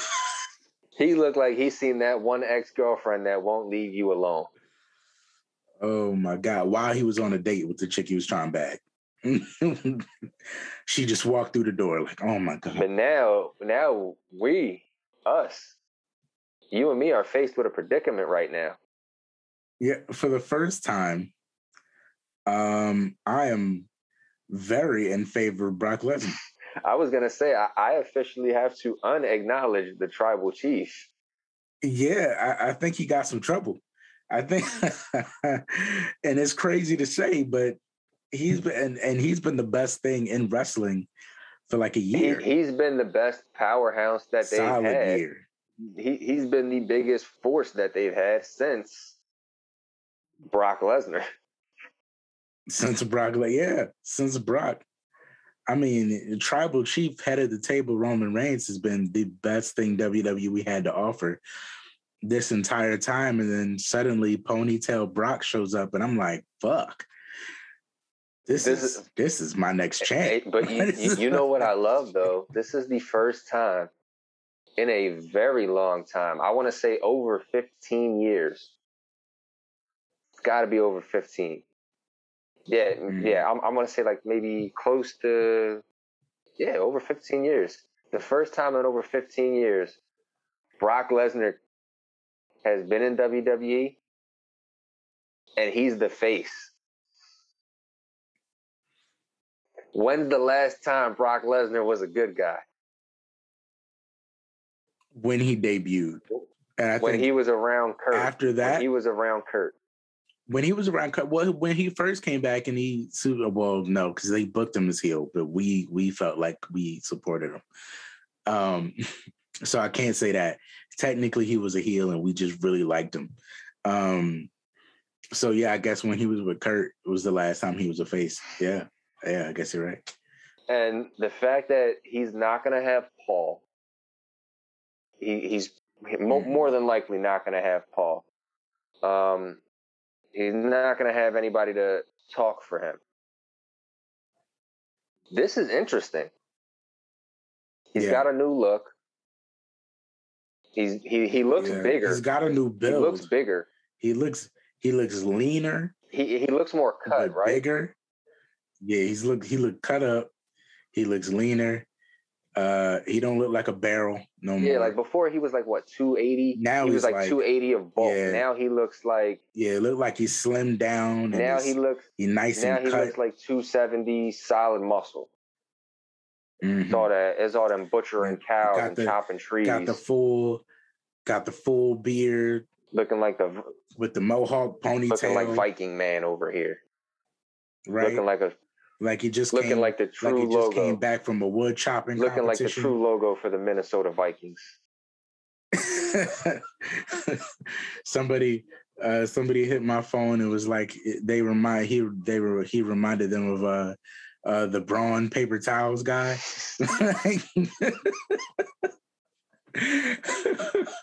I was like, he does look like a lumberjack. Like he does look like he wears flannel on his off days. Mm-hmm. So it's like, I can't be mad at you, but I dig it. I'm with it, man. Like, I really am. And go ahead. I was laughing because Swerve Scott was on Twitter saying, Brock better look just like this when 2K22 comes out. And I was like, yo, I fully support Swerve Scott. If it's not ponytail Brock, take it back. Like, you know damn well. I need ponytail Brock. Now, you know full and damn well if there is no ponytail Brock in 2K, one of us is going to have to create ponytail Brock for the community. Somebody got to create ponytail Brock for the community, for the culture. I need it. Yeah, we're going to need ponytail Brock for sure. But so Brock comes out to the ring, stands on the steps that are away from the ring, just stares him down, jumps in the ring, keeps staring him down some more. And can we just get a custody of Paul Heyman ladder match? That's what I need. We need a custody of Paul Heyman ladder match because now, as soon as I said it, like as soon as his music hit, because you know some of us were on a delay, I had to turn my camera off. And as soon as everybody was caught up and seen it, I turned my camera back on, and the first thing I said, Paul gonna get his ass whooped. You know what? I expected that to be like the first thing. I expect him to come out Friday and him be like, Paul, you got to choose. I don't even want him to say it, but I just want him to look at Paul. I just want him to be like, because the first thing I expected to happen when he came out was for him to look at Roman, to look at Paul, and be like, come here. Like just the finger, like get over here. And then they both just leave, and Paul's just looking like the kid in the custody battle, like Mom told me to go, but Dad is right here. Paul start looking at both of them like, who do I go home with? like no. Give me my Paul. Give me my Paul. Give me back my roadie.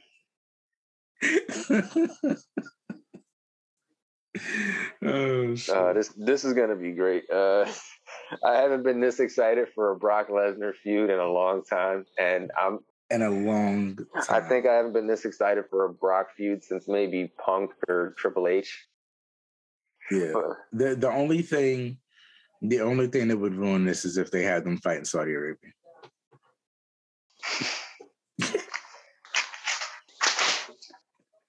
Y'all can't see Duke's face right now, but I'm gonna give you a description.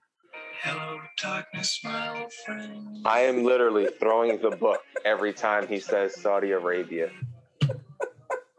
I have a book in front of me of what we're supposed to run down. Every time he says we're having that match in Saudi Arabia, I take the book and I toss it in the air. It could happen, though. I almost just knocked over the whole damn microphone when I threw that book in the air. It could be Goldberg down there. It could be Brock down there, Roman, Bobby Lashley. You know the Prince like big guys. Are you trying to turn me into an alcoholic?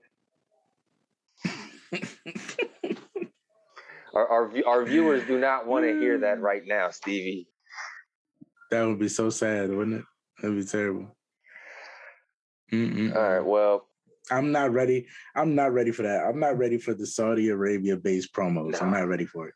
And Riyadh. I'm not ready for it. You remember how in shambles all the shows used to look when they were like planning for a regular pay-per-view and also doing the Saudi Arabia pay-per-view? We got the Saudi Arabia pay-per-view on a Thursday, and then we got to fly back to the States on the Friday to have the SmackDown, and then we got to have the pay-per-view in this town on a Sunday. Right. It'd be they'd be running a go-home show, but also running a regular show because Saudi Arabia was like Friday, but Money in the Bank was 2 weeks away. It's like, what the fuck are we doing? Like, what are we doing, man? What is this bullshit? You would have somebody come out and be like, I'm challenging you for the WWE title in Saudi Arabia. Right. 2 promos later, I'll see you in 2 weeks at Money in the Bank. Like, wait a minute, what the fuck is this? What's going on? I gotta get through this. If I lose at Saudi Arabia, you can't even talk to me no more. You got to talk to this person. Right, there's dudes that's like not even supposed to be here delivering promos for a match we're never gonna watch. Like, I don't want to see Ric Flair out here cutting a promo on Shawn Michaels. Like, what am I doing here? What are y'all doing? I don't need this. Yeah, but terrible. On to a certain thing that'll not be in Saudi Arabia. We're at the thing. So AEW Rampage was Friday, and I don't know about you, but after watching it, I had a craving for some ice cream. So would you like to discuss why we had a craving for ice cream? Well, after SmackDown had finished, I remember nothing from that Friday as far as SmackDown goes. Me neither. 10 o'clock it hit. Mm-hmm. And I'm gonna give you the story. So I was rushing to turn on the TNT app. It had logged me out, so now I'm scrambling for somebody to log me back into TNT. I logged back in, and I made it. I made it before anything happened, because luckily AEW Rampage happened to be Friday. It's second week, nothing big. They're in Chicago. That's always fun. Mm-hmm. No big news is upon us. It's just a regular show. Just wanted to see. Yeah. The crowd, for whatever reason, is chanting CM Punk, but it's Chicago. Yeah. So it's expected. That's gonna happen. That's gonna happen. And then there's a long silence.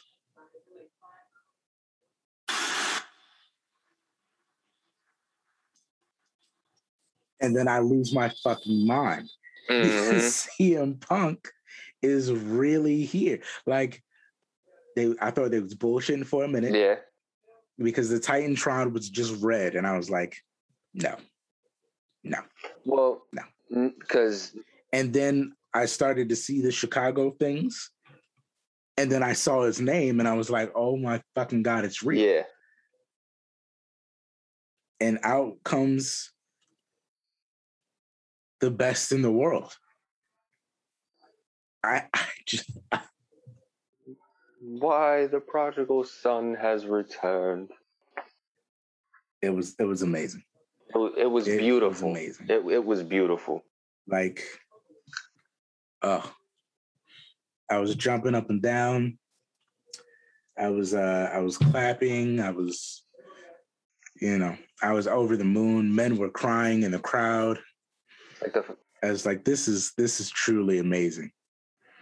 It was like ice cold water on a hot summer day. It was like the first time I heard the Beatles. It was like Michael Jordan getting that second three-peat. It was like, you remember Edge's return? Where there was speculation, but you didn't really know. I didn't even think there was speculation. I think nobody knew Edge was coming back, right? Yeah, well, okay. Well, there was speculation. There was speculation that Edge was coming back. But this was like somebody saying the most impossible thing in the world was about to happen. This was like somebody saying Pete Rose was going into the Hall of Fame. This was like somebody saying Michael Jordan was coming out of retirement for a one-on-one game against LeBron. They're like, no, it's never gonna happen.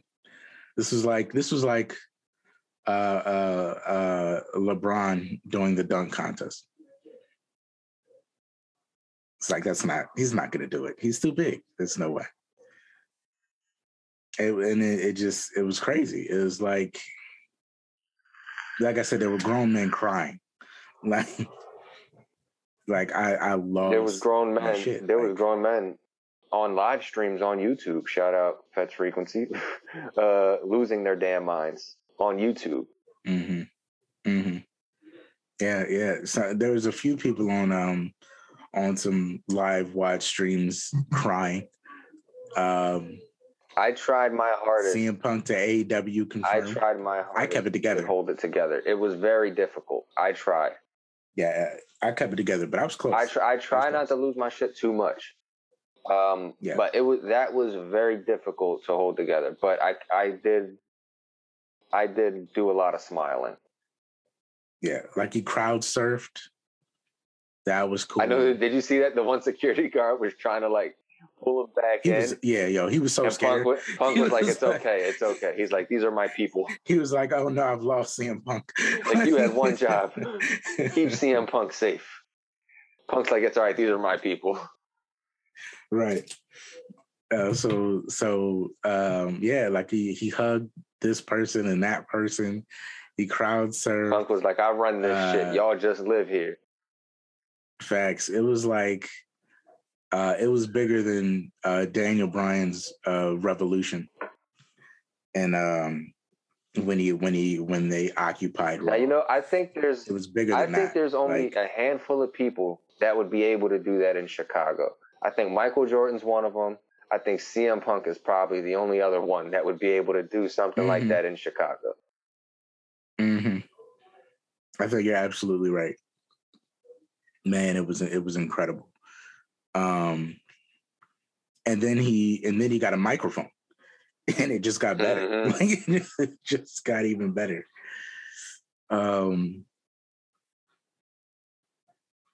So I mean, you take it. There's a couple things. All right. Well, he cut a promo, in a pipe bomb-esque fashion. Took a couple digs at the former company that he worked for. Showed love to the company that he worked for before the last company he worked for. But he said something along the lines of August 13th, 2005, he left professional wrestling. Mm-hmm. And then the next date he said was August 20th, 2021. Now, a lot of people took that the wrong way in a sense that, he's saying that, he's not even acknowledging WWE. He's going to pretend like he's been retired for those 16 years. He wasn't saying that. For me, what he was saying was August 13th, 2005, he left professional wrestling, meaning Ring of Honor. Yes. And went to sports entertainment. Yeah, he left the sport of professional wrestling for WWE or Vince McMahon's sport of entertainment. Yeah. Sports entertainment. And which is also kind of a shot at it Vince. Is, but it's because true. That's what he says. Vince says he's not in the wrestling business, he's in the entertainment business. They don't do pro wrestling. Vince hates the word pro wrestling. What he does is sports entertainment. So that's true.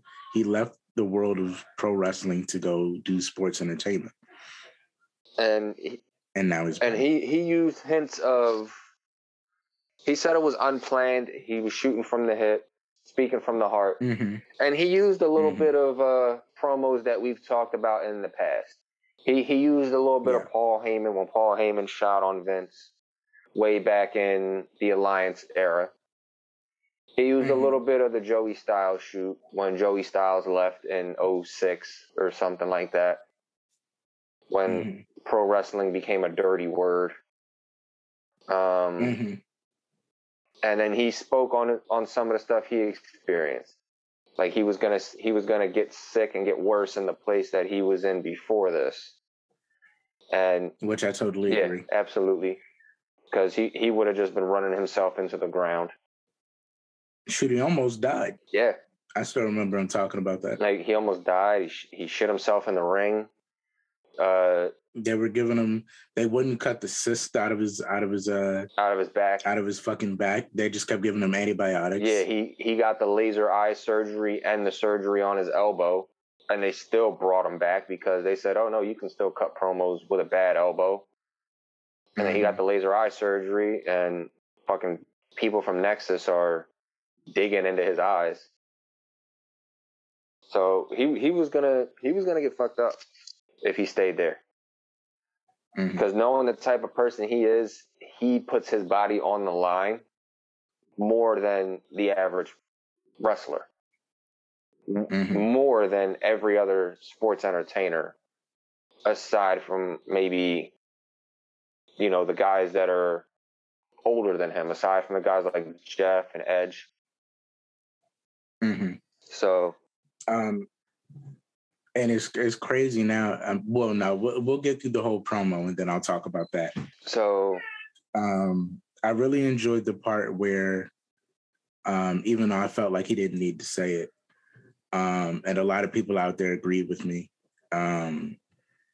He gets into a part where he's talking about, he's talking directly to his supporters, saying, if you felt disappointed or upset at any decisions I made in the last 7 years, like I totally understand. Yeah, he kind of apologized. When he was talking about, when he was talking about leaving, and he didn't need to say that. No, because we didn't blame, like, us personally. Like, I don't know, I can't speak for everybody else because everybody else has a different opinion. But as far as we go, and the vast majority of people that we talk to, we don't blame him for leaving. Like, not at all. If me personally, if I'm in his shoes, I'm putting my body on the line, I'm getting sick to the point where I'm shitting myself in the ring. I'm potentially shortening my life for you guys, and I'm not getting the main event, but you're still making me the damn workhorse. I'm leaving. I'm gone. I got other hobbies I can do. I got other companies. I got to get better. I'm getting married. You know what I mean? And not only that, what you guys are doing to my fiance too. Oh, you best.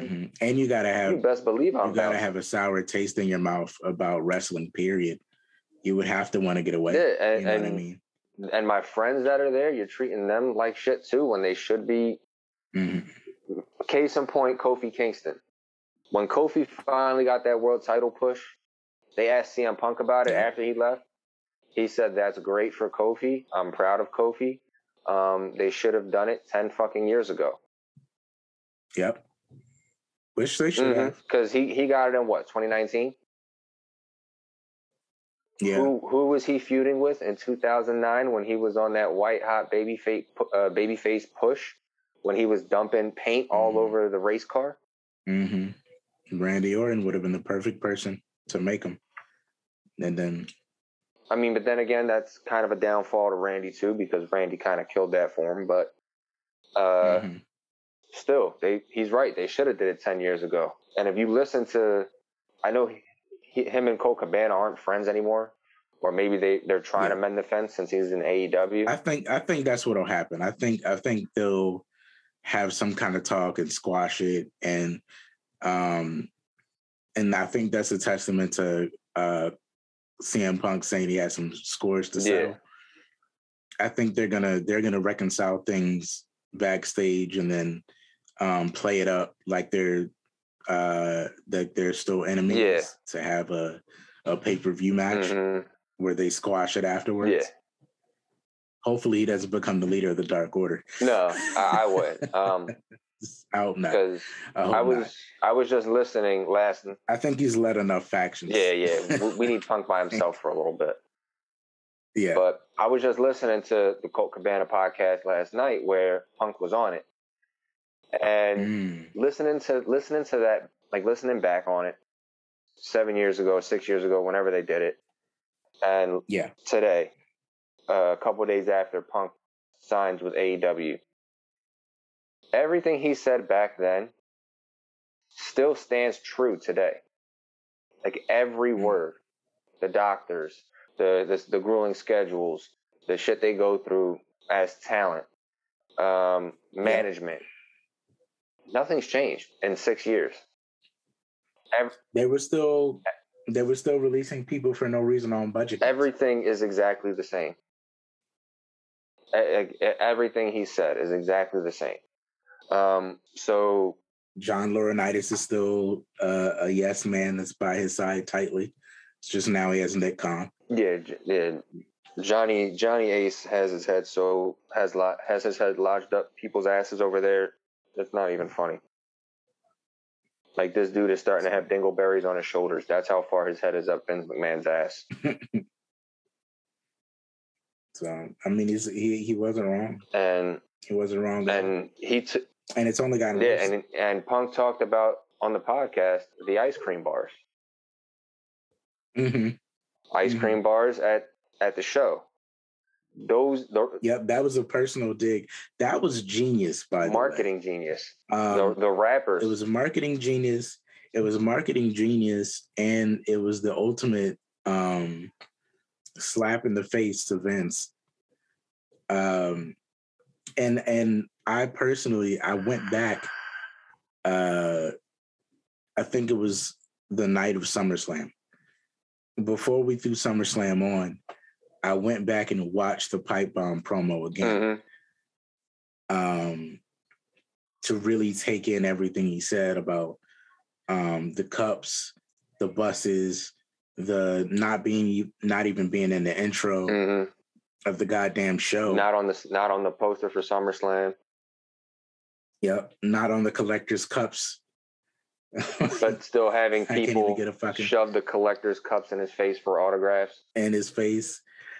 Like, oh my God, like he made so much sense. It was so like to the heart of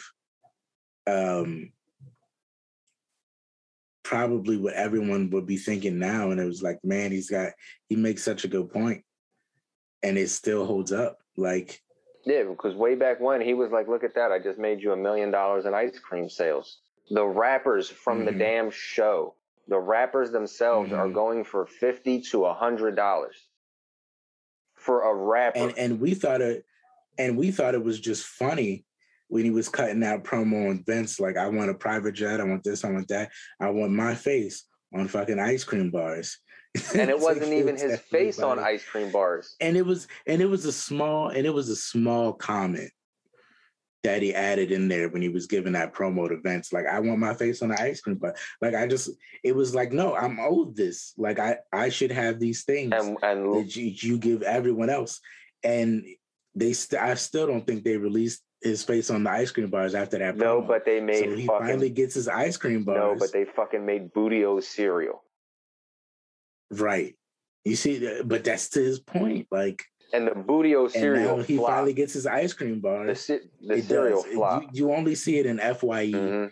It is totally flop. They sell it nowhere in big stores now. It's a novelty. Yeah, it's not at ShopRite. It's not at Winn-Dixie's. It's not at Publix. It's not at Save-A-Lots. Nope. It's not anywhere. You might find it at Five Below. Yeah, see? You might find it at Five Below. It'll most likely be at an FYE. But now you can... Like, FYE is famous for like, cereal. if Tony Khan was smart, you don't even got to make big packs of the shit. You can just do, like, the 4-packs. No. And you can sell them for $8, $9. And you're making a huge profit on ice cream right there. The rappers are going for 50. You could put that in stores. The rappers are going for 50 to 100. The actual ice cream bars themselves are going for over triple that. How they're going to ship it to you, I don't know. But I was looking at it. No clue. There's people that actually have the fucking frozen ice cream bars. The whole thing. Wow.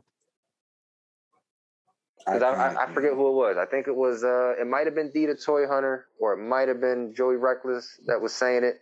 But I looked it up, and it's going for over triple what the rapper's going for. How they're gonna ship it to you, I don't know. Unless they're gonna get one of them, like, I know there's certain companies you can go through that cold ship. So unless you do that, but that shipping's expensive. That's like fucking $40 shipping for an ice cream bar. People will pay it. People will pay that shit.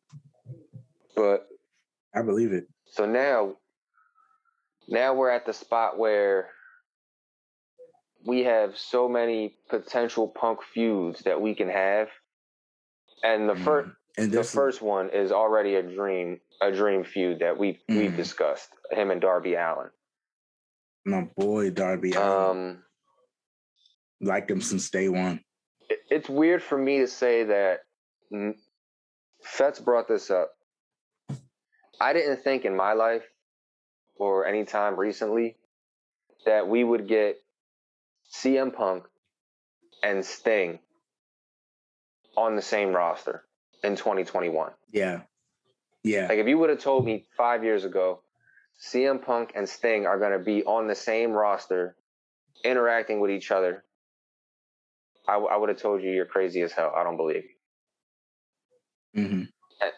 And I thought about this after the promo had went off, because I was so excited for him versus Darby. And I'm thinking about the spots in the match, because I know Punk is a huge fan of Darby Allin's Suicide Dive. And I was thinking to myself for a second, if I was writing out the match with them and I was looking for spots, I would love to have a spot where Punk hits Darby with a real good move, maybe like the that combo where he ends in a roundhouse kick. And he goes to the outside and Sting walks up to him. And you have that 5-second moment where you get a CM Punk and Sting stared at him. And the crowd goes nuts. And then Darby can hit that crazy suicide dive on Punk. But just that moment of like CM Punk and Sting face to face, like unbelievable. So we know we're going to get the Darby Allin match. For sure. All out in Chicago. Punk versus that's going to sell out the pay-per-view itself. But because we talked about this a little bit, what are some dream matches that you want to see with Punk in AEW? Yeah, so this is what I was saving. I was going to say, this is a very, very interesting time in wrestling. It is such a good time. And it's funny because in the 50th episode, we asked every guest what the state of wrestling was. And some of them were like kind of half and half. Some of them were like, it's not in the best place. It could be better. But after this weekend, it sort of feels like it's gotten better. It's not great. It's some parts of the wrestling industry aren't great, but it is such a great time to be a wrestling fan right now. And I think it's because, and especially for the CM Punk people, if you're not a CM Punk person, I don't know what else you are, but for CM Punk fans, especially because we're at this crazy place where the man that kind of pioneered indie wrestlers into the mainstream never got to fight any of the indie wrestlers that he paved the way for. But now he has the potential to fight all of them. So we're in a very crazy place where it's like Michael Jordan coming back to the league and being like, give me everybody. Like, you know what I mean? Like, now every game is special. It's like Michael coming back and being like, all right, now I can play against LeBron. I can play against D Wade. I can play against, these guys. Russell Westbrook. Give me Durant. Give me, you know what I mean? Give me all the big players of today. Give me Steph Curry. And let me see how I shape up. Right. So it's wild because now the possibilities are, and now any match is like potential. Because you get him in there with Darby, oh, perfect. But it doesn't even have to be somebody of Darby's level. He could get in there with Pentagon, and he'd be like, "Oh shit, I'm ready for this." He could get in there with oh shit, it'd be cool to see him with Christopher Daniels. He could get in there with Scorpio Sky. Let me think of somebody. Scorpio Sky would be amazing. He could get in there with fucking. I'm trying not to say Jungle Boy. He could get in there with who else is somebody from the mid card that I love. He could get in there with Starks. Get in there with MJF. He could get in there with Ricky Starks. He could get in there with Sammy Guevara. Cody. He could get in there with Cody. Anybody is like huge. And then if you do that Forbidden Door thing, you can get in there with Jay White. Mm-hmm. You can get in there with Kenta already called him out. You can and we called that one. We called Kenta. Mm-hmm. You can do Kenta. You can do fucking Jay White. You know, if you want him and Kenny is a big one. We didn't say. Like there's a lot you can do. I mean, literally damn near anyone of potential. I think a sleeper match that you could do if you want to take him the Impact route, him and Chris Bay. Yeah. Trey Miguel. Yeah. Yeah. Him and Trey Miguel would be amazing. Eddie Edwards. Him and Ace Austin. Mm-hmm. I would pay to see. Him and Eddie Edwards would be dope. Him and especially in a hardcore match. Him and Tama Tonga going back and forth on the microphone. Ooh. Right? Mm-hmm. I could see that. I could definitely see him and Jay White. I could definitely see I could see them feuding over Jay White wanting to invite him into Bullet Club and him saying no. And then him and Jay White get into it. Like, I'm glad you're back to wrestling. Let me be the first to make sure you're supported and you have people that get your back. Come join the Bullet Club. And Punk is like, ooh. No. Ooh. I don't need you. I don't need them. I'm better than all of you. I don't need it. And Jay White gets pissed. And he's like, if you're not with us, you're against us. So Then you get Punk versus Kenta. Then you get Punk versus Tama Tonga. Then you get Punk versus Jay White. And you get him dropping another dig at WWE. Like, I don't know if you've been around, kid, but I think I'm the one who started this. You're either next to us or against us kind of thing. Oh, yeah. Oh, man. Little dig at the little Nexus dope. dig. That'd be dope, man. That'd be dope. Him and Pac. Yeah. Like, the possibilities are possibilities are endless. Like, they really are. Seriously, man. Like, the potential. Oh my God. I could see that being how he gets into most of these. Matter of fact, now that I think about it, I could see them working an angle where he can stay out of the title picture for a good long time, just doing multiple feuds where he's trying to stay on his own. Yeah. But everyone's trying to recruit him. I could see him getting into it with the Nightmare family. Mm-hmm. That's how he ends up fighting Cody, because Cody wants to have his back and he doesn't want it. The Elite, he get into it with Kenny and them, because Kenny tries to offer his hand. He could get into it with MJF, not joining the Pinnacle. He could get into it with the Bullet Club, not joining the Bullet Club. I think the Dark Order would be a safe one, but it would be kind of like a Hangman Page thing where it's like, I'm not going to join you guys, but I'm not going to reject your help if you come out. Like, you know what I mean? But I'm going to keep telling, it's going to be like, I don't need you to be there for me, but I appreciate it kind of thing. But he doesn't join them. I could see that with, who was I just thinking of? Matt Hardy. Oh yeah. See that with the Hardys. You need a big money man behind you. It's like, Matt, are you serious? If you don't get away from me. You not realize we've been to the same places before, Matt? Right. That'd be crazy. I know you would think that's wonderful, but I'm just not into it. I can see that. Man, just the possibilities, man. The possibilities are endless. Shit. I would even take him and Christian running it back. Because I feel like they never got a real good spotlight to do their thing. And now they're in a place where they're both like main eventers. So it's just dope that he's back and he can do all of that. I don't know. You got any more to say about it? Not really. I think you hit the nail on the head, man. But it's a moment.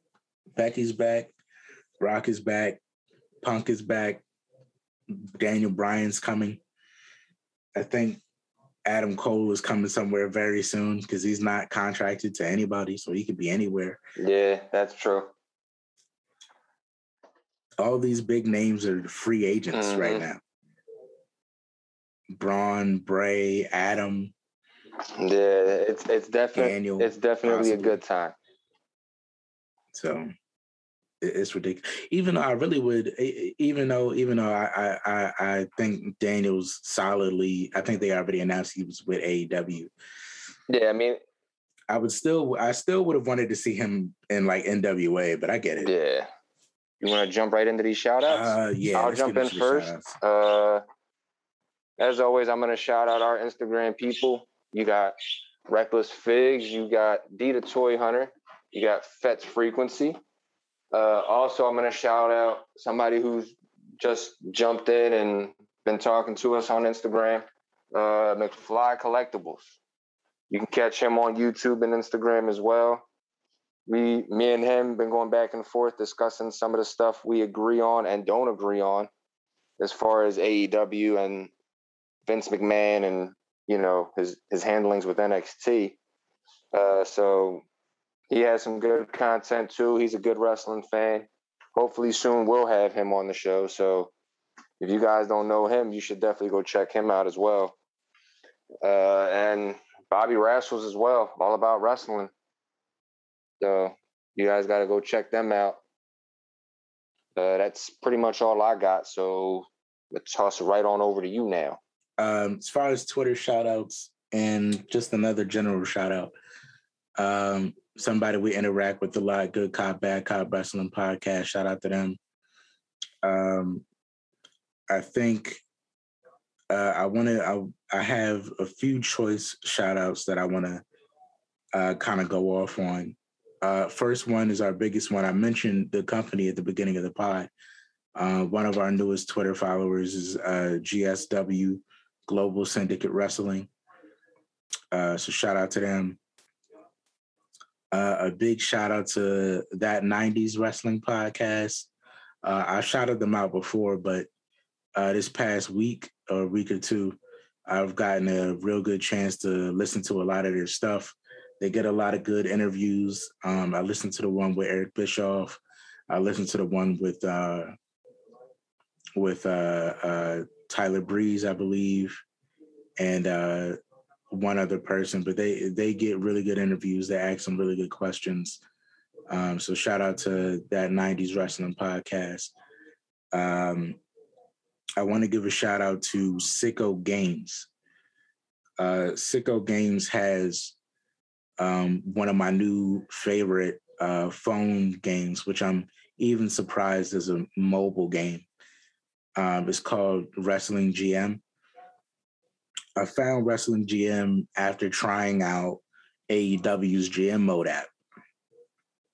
And I found that the AEW GM Mode app is cool, but it's very goal-based and you don't keep a consistent roster. I mean, you can, but it's I don't know. They haven't found out the best way to make it smooth and enjoyable. But the app is good if you're just like, you know, trying to pass some time.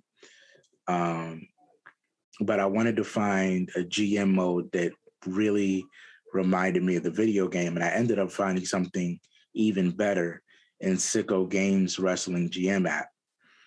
They let you do literally everything. You can go to any part of the country, pick any promotion, You can change the name of the promotion. You can name every pay-per-view they have. They give you a full backstory of every person on the roster. They tell you who's an opener, who's a mid-carder, who's a main eventer. They give you tag team stables. You can make your own tag teams, your own factions. You literally write out the show. You pick who's going to win. You pick the segments. You pick how long they are. It's the most complete game I've ever seen. You are literally the general manager of whatever show you choose to be. You can literally write a script for the entire show if you want. You control every single detail of everything, to the point where I've actually had to go out and get a book just to keep all my notes to play it efficiently, because I don't want to bullshit it. Like, I want to really enjoy it, and it makes me feel like a real GM. I've noticed when you do your GM modes on the older consoles, you do tend to leave a notebook and take notes of your talent. And it's crazier than that. So to find a GM mode that's enjoyable, but still is like, I can get as into it as to have a book, is like phenomenal. It's the best GM mode I've ever played, especially mobile. So shout out to Sicko Games for their Wrestling GM app. And that's all my shout outs, man. All right, cool. Well, before we get off of here, I don't know if our listeners have seen, but on our YouTube channel, we did a predictions for SummerSlam. Mm-hmm. And it came down to the wire between me and Stevie. If you haven't seen the video, go check out the video. It's on our YouTube page, same title as our podcast. Mm-hmm. And it came down to one match. And the winner of said feud or said predictions by one match. Stevie Jobber. So as much as it pains me, Stevie Jobber is officially the first 24/7 Intercontinental Champion for the Dangerous Jobbers podcast. Thank you very much. So now, thank you. Now Stevie Jobber gets the 24/7 Intercontinental title, and he gets a wrestling figure or wrestling pop. Mm-hmm. Now, I already know the wrestling figure or pop that he's going to get. It's just a matter of us filming the video so he can get said figure or pop and officially be crowned the champion. So now, Stevie Jobber is technically the double champ. Ooh. Reigning with the U.S. and Intercontinental. I wish I had a Conor McGregor soundbite, but yeah. The double champ does what the fuck he wants. Terrible Conor McGregor impression, but we're going to do a video on that hopefully soon where I can crown him the champ and give him the popper figure. And once that comes out, we'll let you guys know so you can go check it out. But that's pretty much all we got for you guys this week. This was a good week. Hopefully this week coming up is just as good. Mm-hmm. Have a blessed one, you guys. Stay up. Stay blessed. And as always,